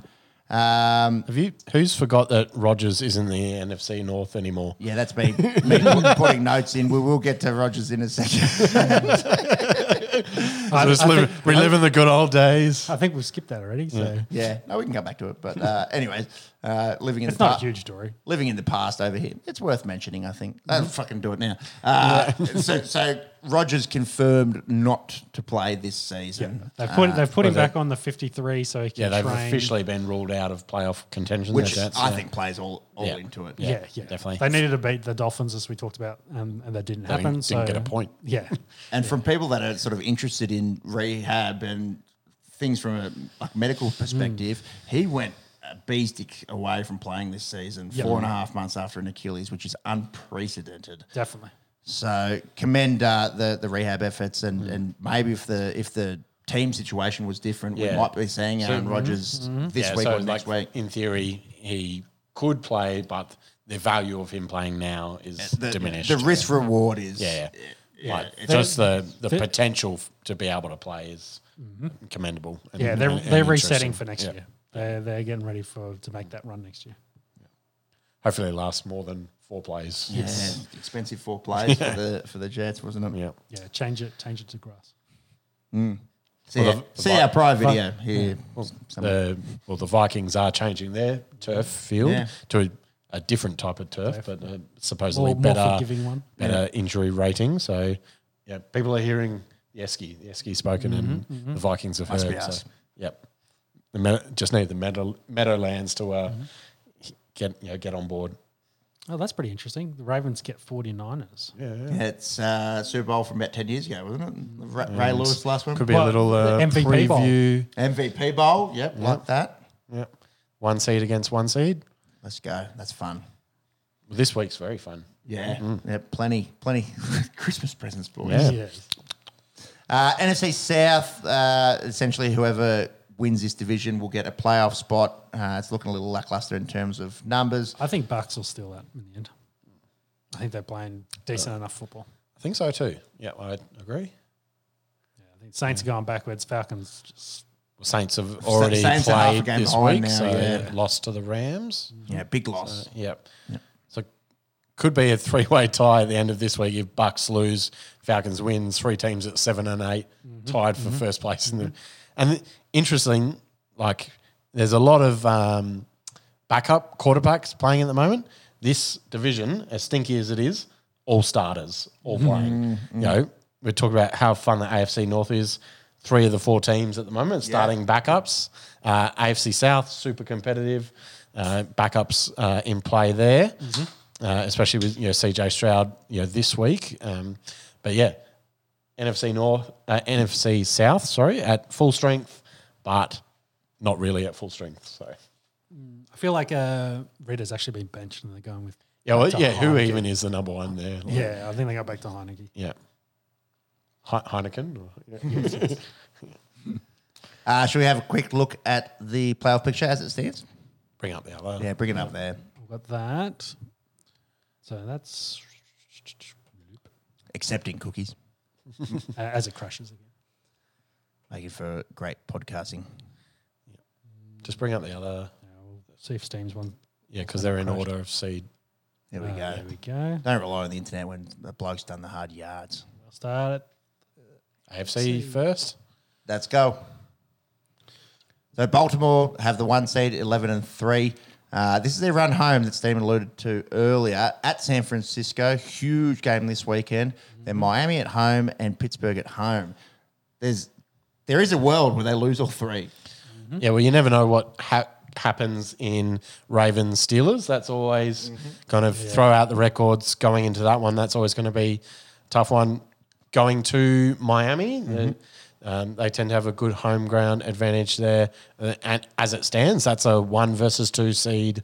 So the 1 seed could be on the line for the winner of that game. And then, as we just alluded to, the 2 number 1 seeds playing off against each other this week in the MVP Bowl. That is super fun. So, as I said, Lamar leads them through that little stretch. And they'll be sitting very nicely. Dolphins have the Dolphins 2 seed. And Get Dallas, Baltimore, and Buffalo. Hard. so this week, 1 seed versus 1 seed, 2 seed versus 2 seed in Miami versus Dallas. So Miami has to go to Dallas, where they haven't lost this year, of course, and then host Baltimore, as we alluded to. Dolphins haven't beaten a team over 500 this season. And then finish at home against Buffalo, who are surging and who are over 500 as we speak. So that there's a world where that could be for the division title. So very, very interesting. Kansas City currently sit in the 3 seed at 9-5. Should win out. I think that went out. Yeah, 2 home games against Vegas and then Cincinnati. That would have been great if Joe Burrow was there, but of course he won't be. And then they'll finish with the Chargers. So, you probably see them winning all 3, which, I think a lot would have to go wrong for them to jump both Baltimore and Miami to get to the 1 seed. But, Patty Mahomes never played a playoff game on the road. So, still could happen. But, and then Jacksonville are in the 4 seed at Tampa. That's probably their tough matchup. I think versus Carolina and then at Tennessee. So should win the last 2. Yeah, favourable. So that would mean they'd be 10-6. Cleveland 9-5 in the 5 seed at Houston this week. Big with game. no CJ Stroud. So that's a 5 seed against the 7 seed. That's huge for playoff picture. And then at home against the Jets, that's next Thursday. And then at Cincinnati 0-5 in the division. So you think the Cleveland going to that favourite. So could they win out? Yeah. Could they be 12-5? Definitely could. And if Baltimore stumble here or there, could they be pushing them for the division title? And Joe Flacco being 12-5 is strange. Who would have He's picked still that? elite. Who would have picked that at the start of the year? No. And then Colts in the 6th seed, 8-6 at Atlanta this week. Then in hosting Vegas, and then huge, inter-division game with Houston in the final round. Currently the 7th. Yeah, so Colts travelling to Houston, and they, as you've just alluded to, 7th seed, hosting Cleveland this week without CJ, hosting Tennessee, and then at Indianapolis.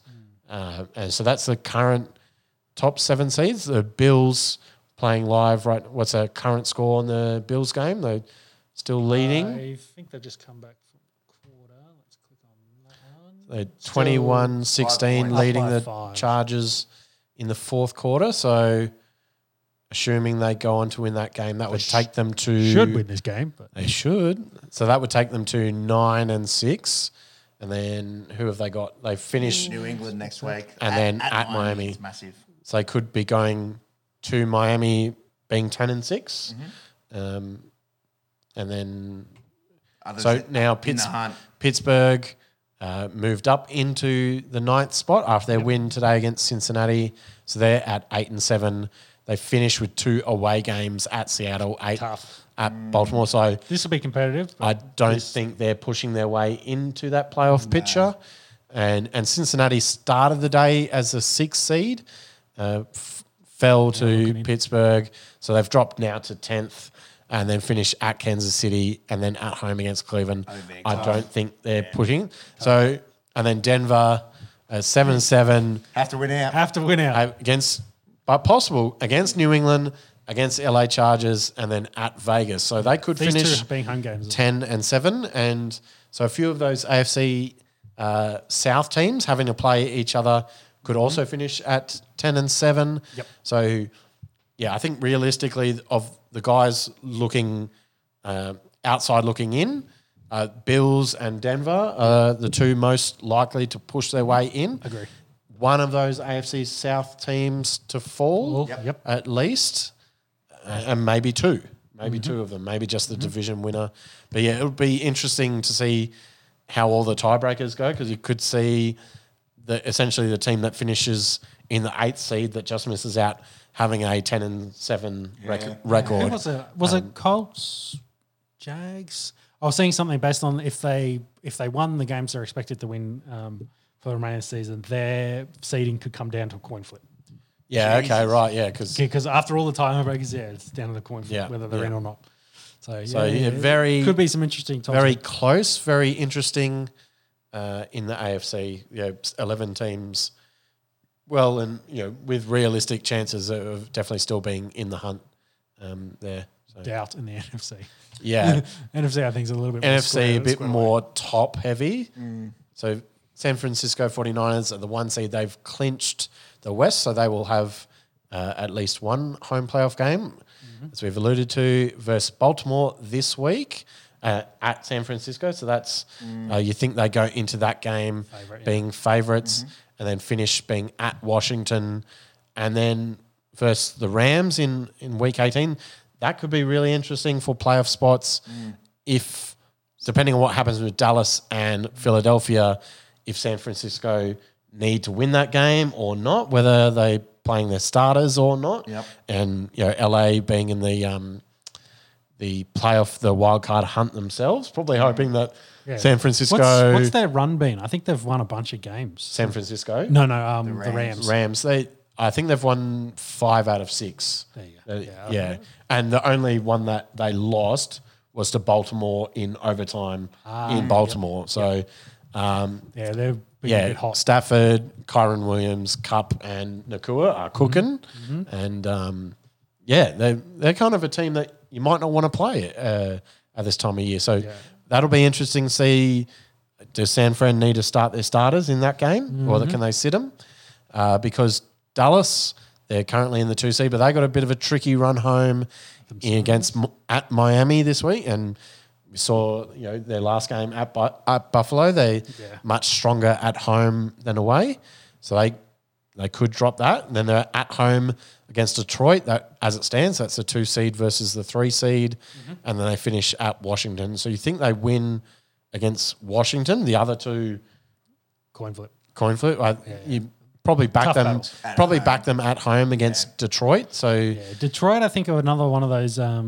they're better at home. And better against flat track bullies. They've true. been beaten mostly Well, I teams think under 500. So when they keep they're a bit teams- Dolphin-esque, I believe. Yeah, when they keep teams under 28, I think they're perfect. But which is 28 is quite a high bar to try and keep teams under. But speaking of Detroit, they're currently in the 3rd seed, so they get Minnesota twice in the next 3 weeks, either side of Dallas. So That probably eliminates. well, Minnesota.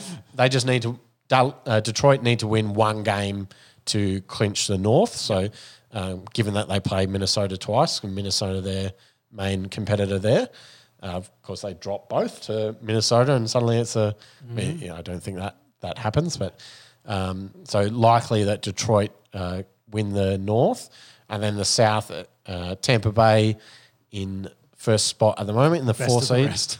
Well, yeah, so they get at home at Jacksonville. Against Jacksonville, at home divisional matchup against New Orleans, and then at Carolina. So, well, they win 2 of those. Yeah, I think they win these 2. They win against and this New one will be Orleans, close. and they win against Carolina. So they could Close be against Jags. 9 and 8 potentially. Should be enough to win the South. Yeah. So Philadelphia in the 5 seed, but still in play for either the 2 or the 1, 2, or 3. They probably. should win out against 2 games against Giants. So and Giants, against Arizona Cardinals. Giants. So after that, brutal schedule they've had through the middle of the year, it now really lightens up. And I think against Arizona is interesting because if you recall earlier in the year, Dallas lost to Arizona being led by Josh Dobbs. That's right. Well, that could be the difference. If Philly beats Arizona, Dallas lost Arizona, Philly could end up winning the division. Dallas could be the 5 seed and have to go. Their run home is a lot nicer than the Either way, Anyone's. yeah. Either way, I think whoever ends up with that 5 seed rolls, the NFC South champion. It's just more than having to go in the road week 2 of the playoffs. That's probably the bigger worry. And so the Rams in the 6th seed, having already played and won and being on that stretch, they now finish with 2 away games at Giants, at San Francisco. So they probably should win that Giants game and then hoping San Fran rolls out. It's going to depend on the game situation. But, I mean, they could also maybe not need to win that. They could still get in being 9 and 8. Minnesota, as we alluded to, they played Detroit twice and then Green Bay. So they're currently the 7th seed, 7 I and feel 7. like they're going to get eliminated. And then the question is who of these 4 would get in there? Because I don't like these 4. I'm probably thinking the Hawks. Yeah, So Seahawks. Seahawks. On the outside looking in are Seattle, New Orleans, Atlanta, and Green Bay. So probably New Orleans and Atlanta are in the picture because they're in the South. So you think they probably in the play to win the South, not necessarily to get a wild card. And then Green Bay would have to win out against Carolina, Minnesota, Chicago, which is not impossible. Not as impossible. we've 2 away. highlighted too. They've This is Minnesota will struggled be their against tough game. lesser competition. So, I think a bit more interest, bit more intrigue in the wild cards in the AFC, and the interest I think certainly around Philadelphia, Dallas, and San Francisco for who wins the East and who gets 1 seed, because you really see the Detroit have been good. I think they probably win a home playoff game against whoever is a wild card, and then if they have to travel to San Francisco, travel to Philadelphia or Dallas, you probably don't see them winning that. So the NFC Championship is probably going to be between San Francisco, Philadelphia, and Dallas, 2 of those 3. Yep. Where I think in the AFC, much more open. Baltimore, Kansas City, Miami. Even Jags have proved that they can beat a few of those elite teams. So, and then Browns with their defense are very frisky. So Don't rule out Buffalo.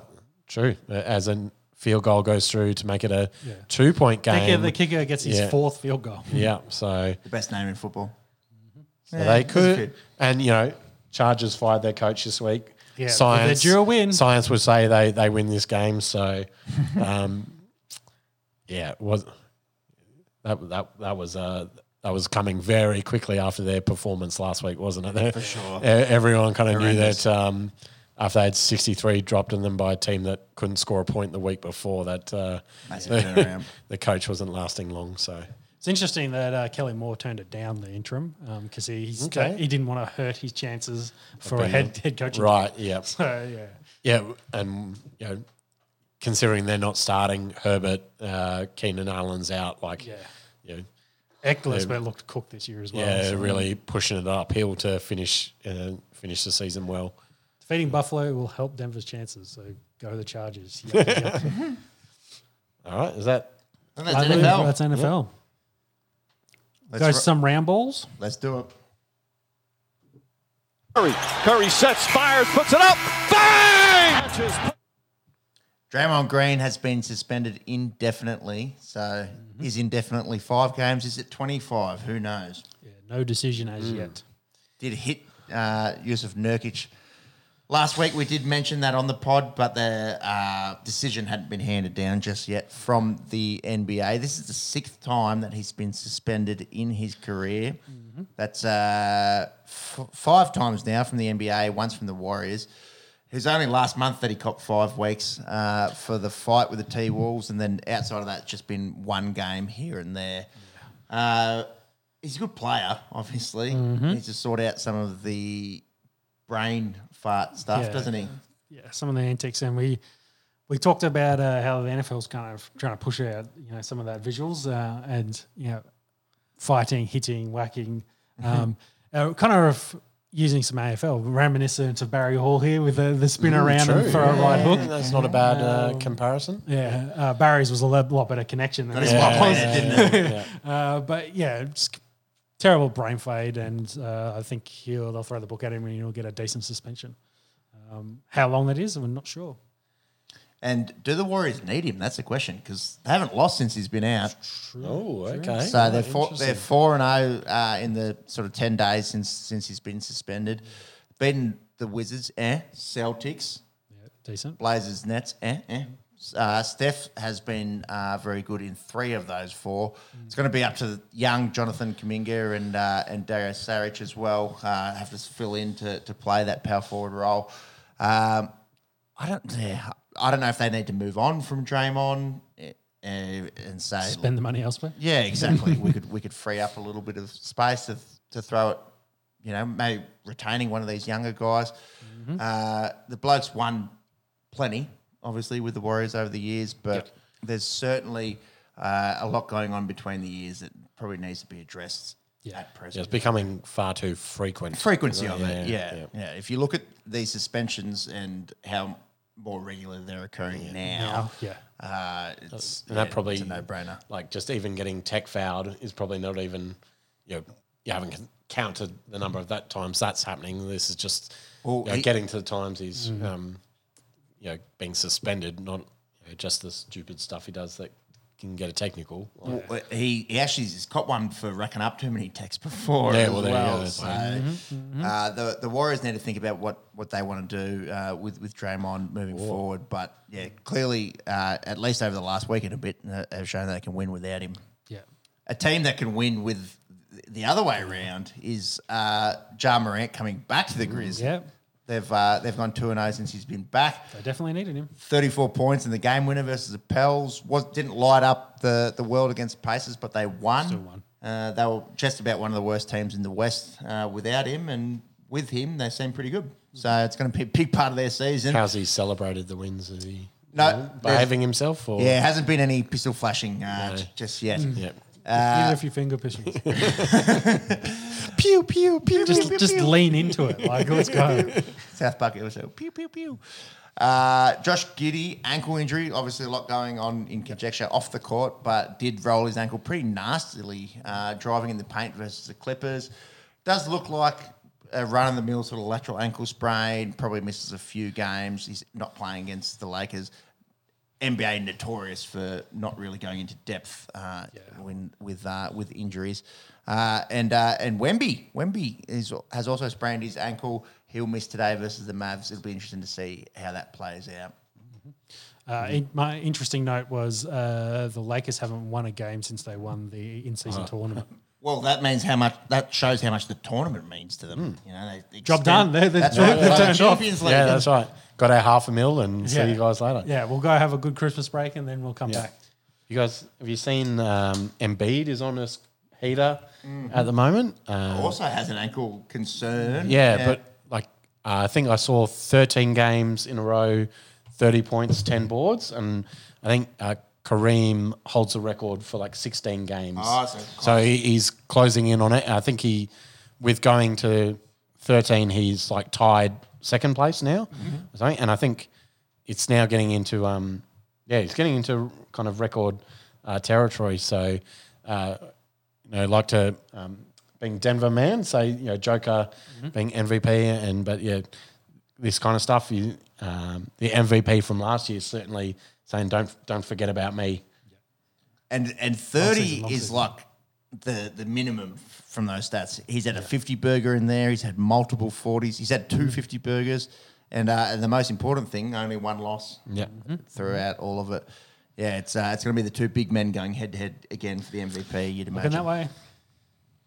Though I will say the Bucks, though, they're on a nice 9-1 streak. Seven game streak, so, Giannis been Speaking good. of Giannis, as probably the only other one that I can say throw in that MVP conversation. Luka, He's been very good.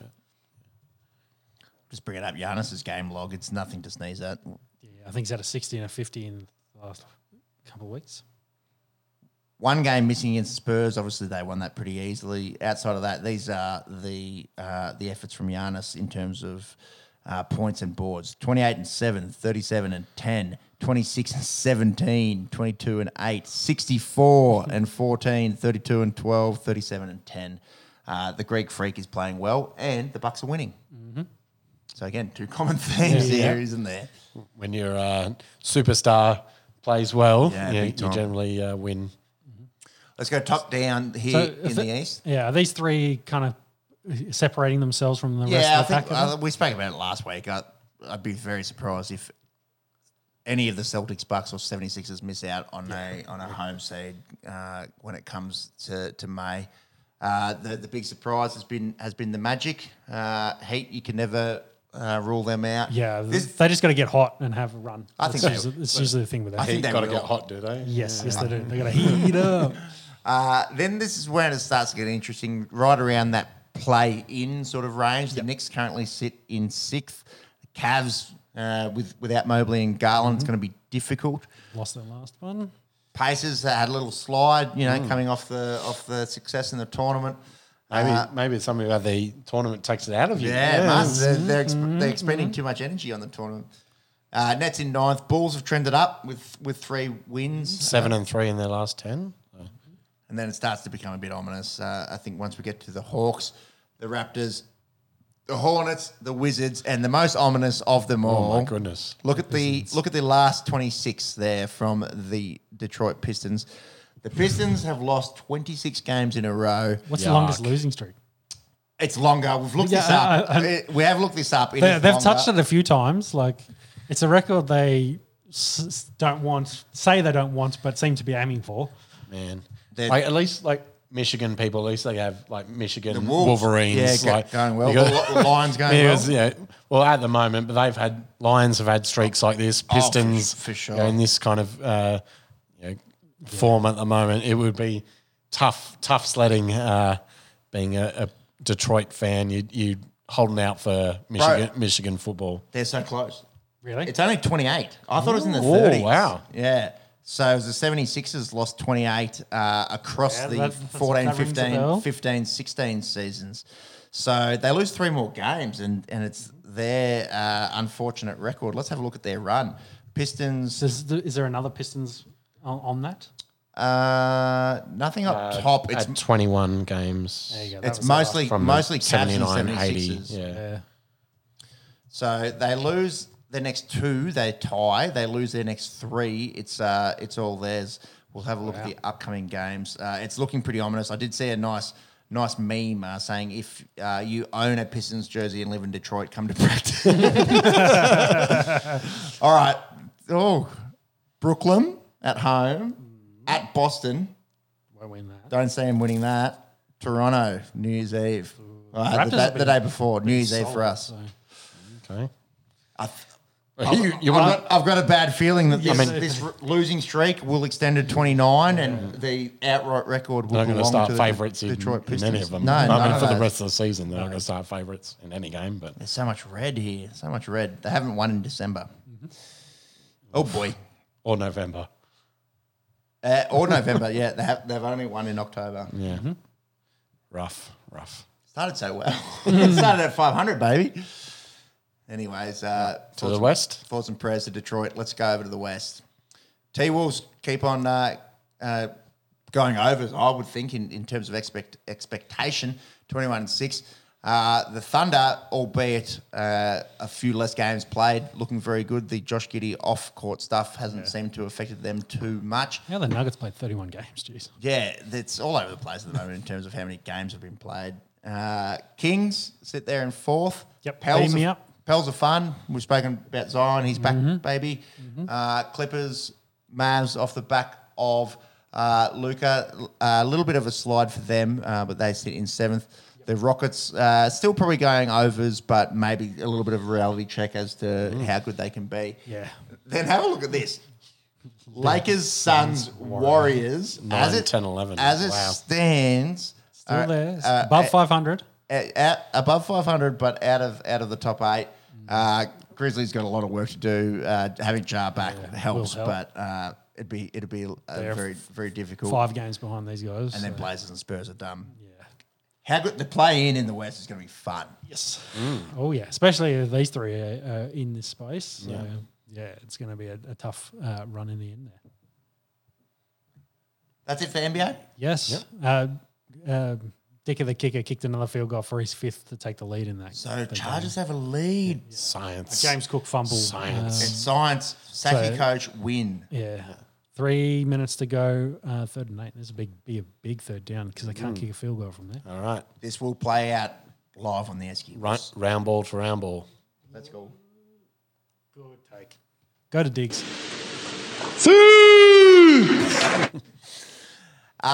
There's a few teams that could have gone top of the EPL but have not been able to do it. Aston Villa having a 1-1 draw with Sheffield. They were lucky enough to get the late equaliser. Jeez, against Sheffield. Liverpool Arsenal overnight. This is battle of the Titans, top of the table kind of stuff. Liverpool really probably should have won this. Trent Alexander-Arnold hit the crossbar on a massive. So they drew, did they? Yeah, they drew 1-1. It was like 4-on-1 on the counter. Probably should have scored a multitude of ways. Weren't able to do it. Good game though. That's probably the 2 best teams in the league at the moment. Spurs having a win against Everton. They sneak back into the top 4 with Man City having a game in hand. Everton, as it stands, if they had not been docked their 10 points, would be above Brighton and just behind Manchester United. So certainly playing overs as to where they were last year. A lot of it recently has kind of been Tottenham sort of working their way back into form. Get some form. And City 3 wins on the trot. 3 wins on the trot and City just drawing a little bit too frequently. Haaland still injured for them, or is he? Haaland not back just yet. I'm not sure what the next 24 hours is looking like. He did have a foot Their game injury. was postponed. Yeah. You know why? Or no? Sometimes inclement weather. Yeah, okay. Let's have a look. Yeah, because they were meant to play overnight, and there has been no result. So have a look at the City news overnight. I don't need to have a look at their Socceroos upcoming because there's an Asian Cup happening in less than 3 weeks. Wow. Okay. Yeah, it's not far away at all. It's the 2023 Asian Cup. It's one of those ones, I don't know, COVID affected or whatever, but it's going to actually be in January. Where's it being played? You want to have a guess? All right. Yeah. Qatar. Yep. No, you They got- have the infrastructure. You got to the say infrastructure's there. Might as well use Dan them. Andrews, take note. It's going to be in Qatar. It kicks off on the 12th of January, so it's just around the it's- corner. Yeah. Look, our run in Asian Cup since 2015 when we won it in terms of qualifiers and our performance in 2019 lacked a little. It's probably been a fair changing of the guard since then as well. Looking at this side, you've got your sort of your staples in Matt Ryan, Aziz Beich, Harry Suter, Jordan Boss. We've spoken about him on the podcast. Got a massive contract to go over to Belgium. Jackson Irvine, and then up front is probably where we're lacking a little bit, and a few sort of A-League kind of stalwarts in Mitch Duke, who's over in Japan now, Martin Boyle and the like. I'd be very, very surprised if we made the final. I think quarterfinals would be a good run, semi-finals would be overs, and final would be extreme. Japan looking like the outright outright favourites to win this, and Qatar at home certainly could trouble a little bit. Yeah, I think it will be there. Will be competitive, as we always are. But winning it, we need a good run. I think get some momentum to win. Group stage. Who's in our group? Let's have a look at the groups. We have a pretty recent. I think we get out of the group here. Uzbekistan of Borat's enemy fame, Syria and India. Not the Australia-India that probably gets people excited. Yeah, that's right. So I think the group should be no dramas. It's more this back end and playing in those difficult conditions in Qatar. The Saudis will be hard to beat. Iran will be hard to beat there, and then you can never rule out Japan and Korea. But in terms of a group sort of thing, look, if we don't get out of that group, then there's serious problems. That all kicks off January 12, so not long to go for the Socceroos. Yep. Moving forward. Let's talk a little bit of rugby league. It is off season, but there's a few stories to talk about. Yeah, there's a few. AFB, Shauno? The big one, and from left field, the Sharkies come in and get his signature after it was Dragons, Bulldogs. I got my hopes up. A bit of Tigers, but I think last week we said the Tigers have pulled themselves out of the race, and the Sharks have come in and put a deal down. I couldn't find a dollar figure, but it was a 4-year deal, so assuming he's getting good money there. And I think is this kind of like a direct Fafita replacement? Because Fafita was kind of on his way out last year and he didn't play a whole lot. Maybe like 18 months post sort of Fafita kind of thing. Yeah. So this is 2025, right? He's comes away from. Yes, he's exactly. Yeah, and so he'll play out. But a big question of whether he does what Jerome is doing at the moment. Early release. Doesn't show up to training. Rumoured. Yeah, but that's probably, I'll use that as my segue. That's been the news. He hasn't, they're in their off-season program. Basically, once they made the news and it was leaked that he told the team he was going, and he said we hadn't signed officially. He hasn't been to Panthers facilities since then. Kind of writing on the wall that maybe he's either not happy with that situation or, this trade swap deal that we've been talking about leading up to it. Maybe the Tigers get something done and he's in Tigers colours for next season. I don't think it's the perfect comparison either, because everything I'm reading is like, Luai, good chance, playing West Tigers this year. Yep. AFB came out, was on the news I'm staying over for in them. New Zealand. I'm here this year, and then I need to go home. I think change kind of very, apples and oranges. very quickly. Yeah. If they can No, get that's something true. happening. Yeah, who's on the Sharks that they could flick over to New Zealand that would be interested in going? In terms of swaps. It's very different to go from West Tigers to Penrith than it is to go from the Cronulla to Auckland. In terms of moving, in terms of the business of the game, and the Luai swap, who have the Tigers got that the Panthers would want? Yeah, I think the Clem has been floated around there. Send Uppy back. Yeah, I don't think they're going to get rid of Appy. Yeah. Panthers are really doing something well if they Maybe manage someone to in get their that. in their back line, an up and comer. Who knows? Some cash. No, the Tigers don't have much. Tom Dearden re-signs with the Cowboys. Yep, spurring the Dragons. They were hot on him. So missed out on two. Yeah, yep. And then they went and signed that young fella because Junior got his contract torn up as well. Which the writing's been on the wall for quite some time for Junior Mode. Yeah, I don't remember who was they signed a young bloke from New Zealand, the Dragons, to kind of fill in their halves and back line a little bit because they'd missed out on a couple of guys that they were targeting for a spot. But Tom Dearden staying at the Cowboys, they'll try to build around him long term, I think, as well, as kind of their main half in that team.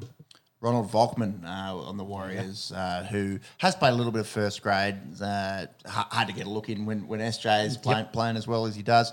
So I don't think it's reportedly kind of stuff, but might be employing his services as soon as 2024. Yep. And the final bit of sad news during the week, Cowboys and Eels forward, I think played for Brisbane a bit as well, Carl Webb passed away at the age of 42 after battling motor neuron disease for, I guess, the last 5 or 6 years. So, which is unfortunate for the wrecking ball that was Carl Webb. Played a bunch for Australia and Queensland, well loved up north. So, yeah, Vale, Carl Webb. Love to watch him as a youngster and love to hate him as a New South Wales man. Certainly very, very tough competitor on the field, and it just goes to show that, you know, these kind of progressive illnesses, they take no prisoners. Yeah. And it's the same thing that Neil Danaher has been fighting for so long, you know, with the AFL comparison there, and gone way too young. Oh, definitely. Just 42. I think he had a couple of kids, etc. So, which is so tough, especially leading up to so this time. Tough. So thinking of the Webb family through this tough time, but will certainly be remembered for his grit and toughness. I think mostly as a Maroon, really. You know. That's when he sold the big wrecking ball. Definitely accomplished with the Bronx and Cowboys and very end of his career at Parramatta there. But my memories of Carl Webb are certainly as a New South Welshman, you know, the bloke that you wouldn't want to get into into it with on the field when it comes to State of Origin. So Vale, Carl Webb. That was it really for the NRL as we're in the off season. I think we're going to the final rounds, but the Bills.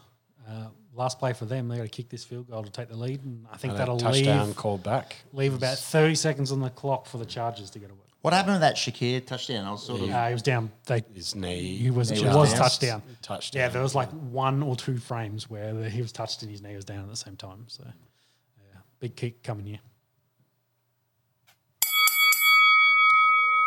Not a heap of UFC to talk about. We will get into some upcoming cards. Really only had fights announcements this week.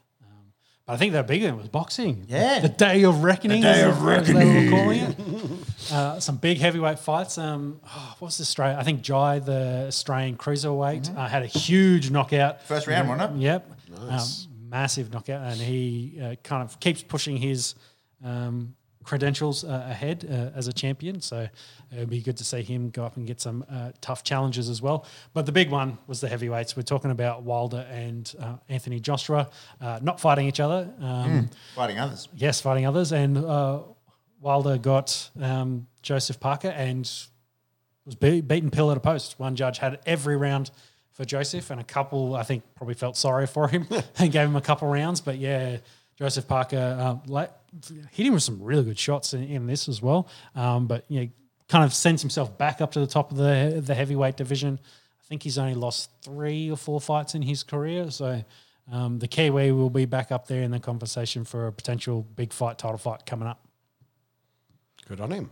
Yeah, it's massive for, you know, we've seen over the last few years the rise of Volkanovski and Adesanya and what that's meant in the UFC for to an extent. Yeah, exactly, the Anzac fighters. It's a big one for Joseph Parker. I think Samoan born, but raised out of Auckland. And yeah, really throwing his hat in the ring now with a comprehensive victory there against Deontay Wilder. Can you just look up his record for me? Because he was on the ascendancy and then he got derailed a little bit. So I would love to know who he lost against, because I think they threw, maybe it was Anthony Joshua. That might be an interesting conversation, because they threw him in there and the conversation then ended up being maybe it was too early. We rushed him too quickly. So it's good to see him go away and have a work and come back. Lost to Joe Joyce. Yeah. Who is his He's other got the losses most down recent there? up the top. You know, you are right. Back in 2018. He got Anthony Joshua his first and it was Dylan White was there. So two big names. Big names there. That kind of sent him off. They had to go back and do his work and work his way back up. And what's he gone there? 1, 2, 3, 4, 5, 6, 7, 8, 9, 10. 10 and 1 since then. Yep. Yeah, and now got a massive win here over another big name in Wilder. That'll put him straight back in the conversation. But speaking of Anthony Joshua, he also was on this card taking on the Swede Wallen, I think is his name. Got it done in 5 rounds. Got out there the corner for Wallen through in the towel. His nose was basically broken, and Joshua looked really, really good. Gets a good win here. But I guess the fallout is probably the more interesting thing, because the mega fight that was signed by all accounts, ready to go for Wilder versus Joshua, has now, of course, been canned with Wilder's loss. And Wilder probably going to take some time off in the interim, which then Francis Ngannou gets thrown into the conversation a little bit after his really good showing there against, well, arguably potentially won that fight against Fury, puts his name out there, and his coach was saying, let's have a 2-fight contract. Let's do one in Saudi Arabia and do the other one in Africa, which I think would be excellent. But yeah, it's opens up the heavyweight division yet again for potential other fights. And I guess Uzcek on the sidelines, not sure who his dance partner is going to be going forward. As the Bills could almost ice the game. Yeah, 1 second to go. 1 second to go. 3rd and 19. They need a touchdown. I think they can't. No, they're not getting that. Yeah, it's going to be one hell of a Hail Mary. Do you want to talk UFC upcoming? Yeah, and well, I guess we're finished there with the announcements. UFC 298's the next one coming up, I think. Or yeah, we've had no, have we had 97? 96. No, 97's the next one. Yeah, that's the January one. Yes, yeah. And then 98, Robert Whittaker and Paulo Costa has been rebooked, so they'll get their run around. And Jeffrey Neal versus Ian Gray also rebooked for UFC 298. UFC 299 gets MVP. Michael Venom Page joins the UFC after being in a whole bunch of other organisations.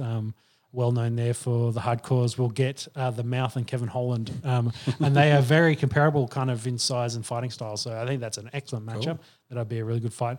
And then UFC 300 is the big one, and a lot of rumours going around, but they have announced 3 fights, 3 pretty good ones. Pepe, do you want to do the heavyweight for you? Eastern Europeans? Yes. Yuri Prohaska is taking on Alexander Rakic in light heavyweight. Aljamain Sterling takes on Calvin Cade. So some competitors there. And Bo Nickel takes on Cody Brundage. Yes. That's announced so far. Yeah, see if Bo Nickel can run through yet another competitor there in the middleweight division. And then the rumours floating around at the moment is Tom Aspen, the interim heavyweight champion, taking on Alex Pereira.